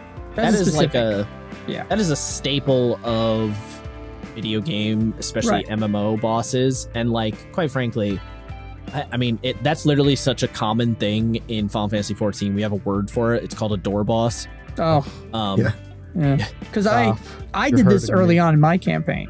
like by accident. Yeah, I mean, it's like stealing from video games is so good with like tabletop. Like, there's so many things you can steal. Yeah. Obviously, like we had with the Monster Hunter discussion, not everything, but a lot of shit. Yeah, I think because when I did it, I literally just took a stat block and they did the same thing. It was a different form. It was the same stat block. I think it was a Frost Giant. Then it turned into the Frost Giant from Volos, which is, you know, like a barbarian Frost Giant. It had like rage and everything. And then when they took that out, they're like, "Oh, we finally did it. We killed it." And then I just threw it changed into an adult white dragon. And they're like, "No, wait, Matt, stop." Like, oh, that's no, please. No. Like, that's even worse than the last one. This has big. It explodes into snakes. Yes. Explodes into snakes. Big explodes into snakes energy. Yeah. And I'm mad because I wanted to do that with my final boss of my campaign, but I was so fucking burnt out that I just left it as the one stat block, the big mega red dragon, and you know, it was like 4 hour. It was a 4 hour fight. Yeah, but it was a boss fight. It was a big boss fight, like crazy legendary actions, crazy damage. But it was good. It was my players enjoyed it. Yeah, the burnout on a fight going on too long, that's fucking real. Oh no, it was absolutely. That and it was burnout on the campaign because it was like, again, true. Level 20. Matt, I feel like we keep dick teasing talking about your level 20 campaign. Well, we need to do it at some point. You have to reference your ultimatum at some point. Yeah, I mean, I'm referencing it now, but the whole, like, if you don't show up to like this session, like it's over, you're done. Like, yeah, that was so wild to hear that. Like, that's what it came to. Yeah, because I mean, just hearing that from you specifically. Yes. Yeah. I feel bad because like and because of that, I do feel bad whenever I miss like a game here or with our group or with. But I mean, it was a little different there though. I just for the internet's sake, Matt is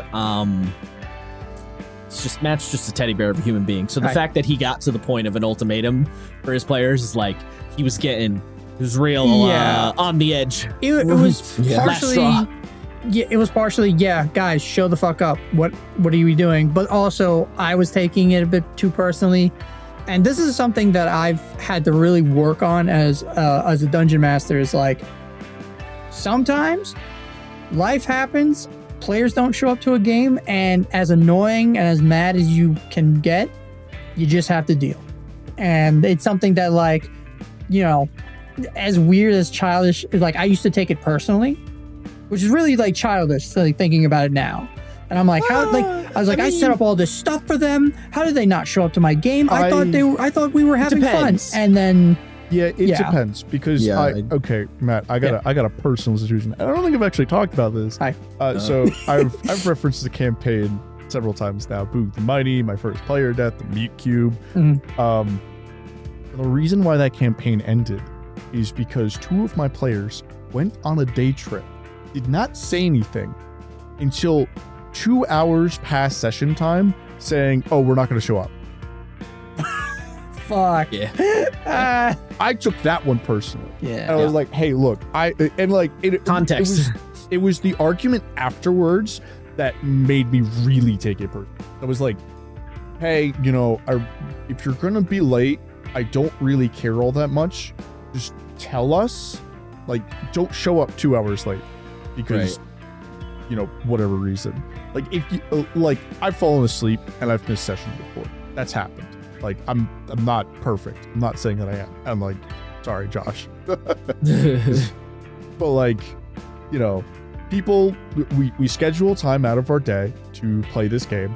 And if you don't give us the courtesy of being like, hey, you know, I'm going to be late, or you just don't show up, it's really rude. But when you argue that it wasn't a waste of time for the dungeon master to prep all week for a session when they could have been doing literally anything else. I think you actually have. Maybe he's referenced that part specifically, but not the whole like. Yeah, I had no idea. And it's like, it's hard not to take stuff like that personally. because it's like you're actively telling me that I didn't waste my time when I feel like I wasted my time, therefore invalidating or attempting to invalidate my feelings and causing me to gaslight myself, which is always a fun thing to do. Damn. But like, you know, yeah. I don't think it's childish to take these things personally. I think it depends on the context. Yeah. And like, you know, if a player's gonna cancel, player's gonna cancel. If a player's gonna be late, they're gonna be late. Yeah. It's really the communication that happens in between these things that matters, because if they can't communicate that they're gonna be late or they're gonna miss session, they're being irresponsible and wasting everybody's time that is involved. Mm-hmm. Correct. Yeah. But that's just, you know, like we have a player now who he works as a security guard, and he literally will sometimes, which I feel bad for. He's like, hey guys, like maybe an hour or two before the sessions, we'll be like, guys, listen, yeah, he's like, I need to sleep. I don't think I'm going to be making the session. And he's missed almost the entirety of Icewind Dale because of work, but it's work. And it's one of those things where, like, you know, he's one of our friends, so we're like, yeah, it sucks, man. But like, there's been times where we've had to play his character because it's like, man, it'd sure be nice if we had the cleric right now. I feel like, I mean, I don't want to, like, I don't know, Matt's player, if you listen to this, don't like take this personally. I feel like at that point I would just bow out and be like, hey, I'm just not going to be in the campaign anymore. It's like not worth fighting it, you know? Right. Like, yeah. Well, I think we did the thing where it's like, listen, when you're able to play, hop in, doesn't matter. Like, because I feel like kind of like the Ashley Johnson Critical Role thing, where it's like when she shows up in the earlier campaigns, she was there and then she would be gone, and they, you know, write something off. And that's kind of what we're doing with him and some of the other players in my Thursday group, because again, like, life happens.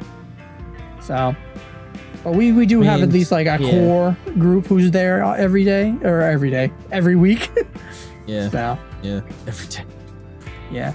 And if a player is missing, just do the Adventure League thing of, oh yeah, they just disappear. It's fine. Don't worry about it. Don't worry about it. Don't write. They just don't exist anymore. Yeah, don't do the old school thing of like, oh no, the character was kidnapped. Oh, now we gotta go save him, and that's in a whole new adventure today. No, just they disappear. They will reappear when that player, like as players, we all know characters just they have amnesia. It doesn't matter. It's fine. Who is that guy? I don't know. He doesn't exist. It's fine. Yeah, I mean, I don't remember who. I don't remember exactly who was telling me this, but someone was telling me, I remember at one point, that for their game, their solution to the problem was that, like, the DM made a character who was just, like, he was basically a Shendul kind of thing. He was like a weird interdimensional wizard type character who had like a bag, and anytime a player wasn't present, he would just like put them in the bag. And they were just like in the other bag dimension, and everyone just acknowledged that, you know what, he'll give them back to us eventually. It's fine. He'll come back. And that was just like the DM fiat answer problem. I feel like I've heard this before. I don't know where it's from, but I've heard this before. I think it was one of our friends at school, but I don't remember who. Yeah. But yeah, that was just the method, was just the giant wizard hand came down and just plopped someone into the bag. And it's like, oh, well, they'll come back eventually. There goes Phil. All right, well. Yeah, we'll see Phil later. Later. But yeah. I'm trying to think of other, because I've done a lot of D&D, so I've done a lot of different like bosses and stuff, but I'm trying to remember like the ones that really stick out to me. Oh man, yeah. So there's the form changing fight. Definitely I think actually another form changing fight. I did the Star Spawn, and then it changed into. It's from Van Richten's Guide. It's the really messed up looking one where it's like the emissary. It's just a giant pile of meat and animal and teeth and tentacles, and it's horrifying. And then my players are like, and animals. If you look at the art, yeah, I'm sorry. All right, yeah. Well, if you look at the art, it's like a giant pile of meat and tentacles with a bunch of different animal faces like trying to come out of it. And you're like, oh god, it's horrifying. Sounds like one of the last bosses. Yeah.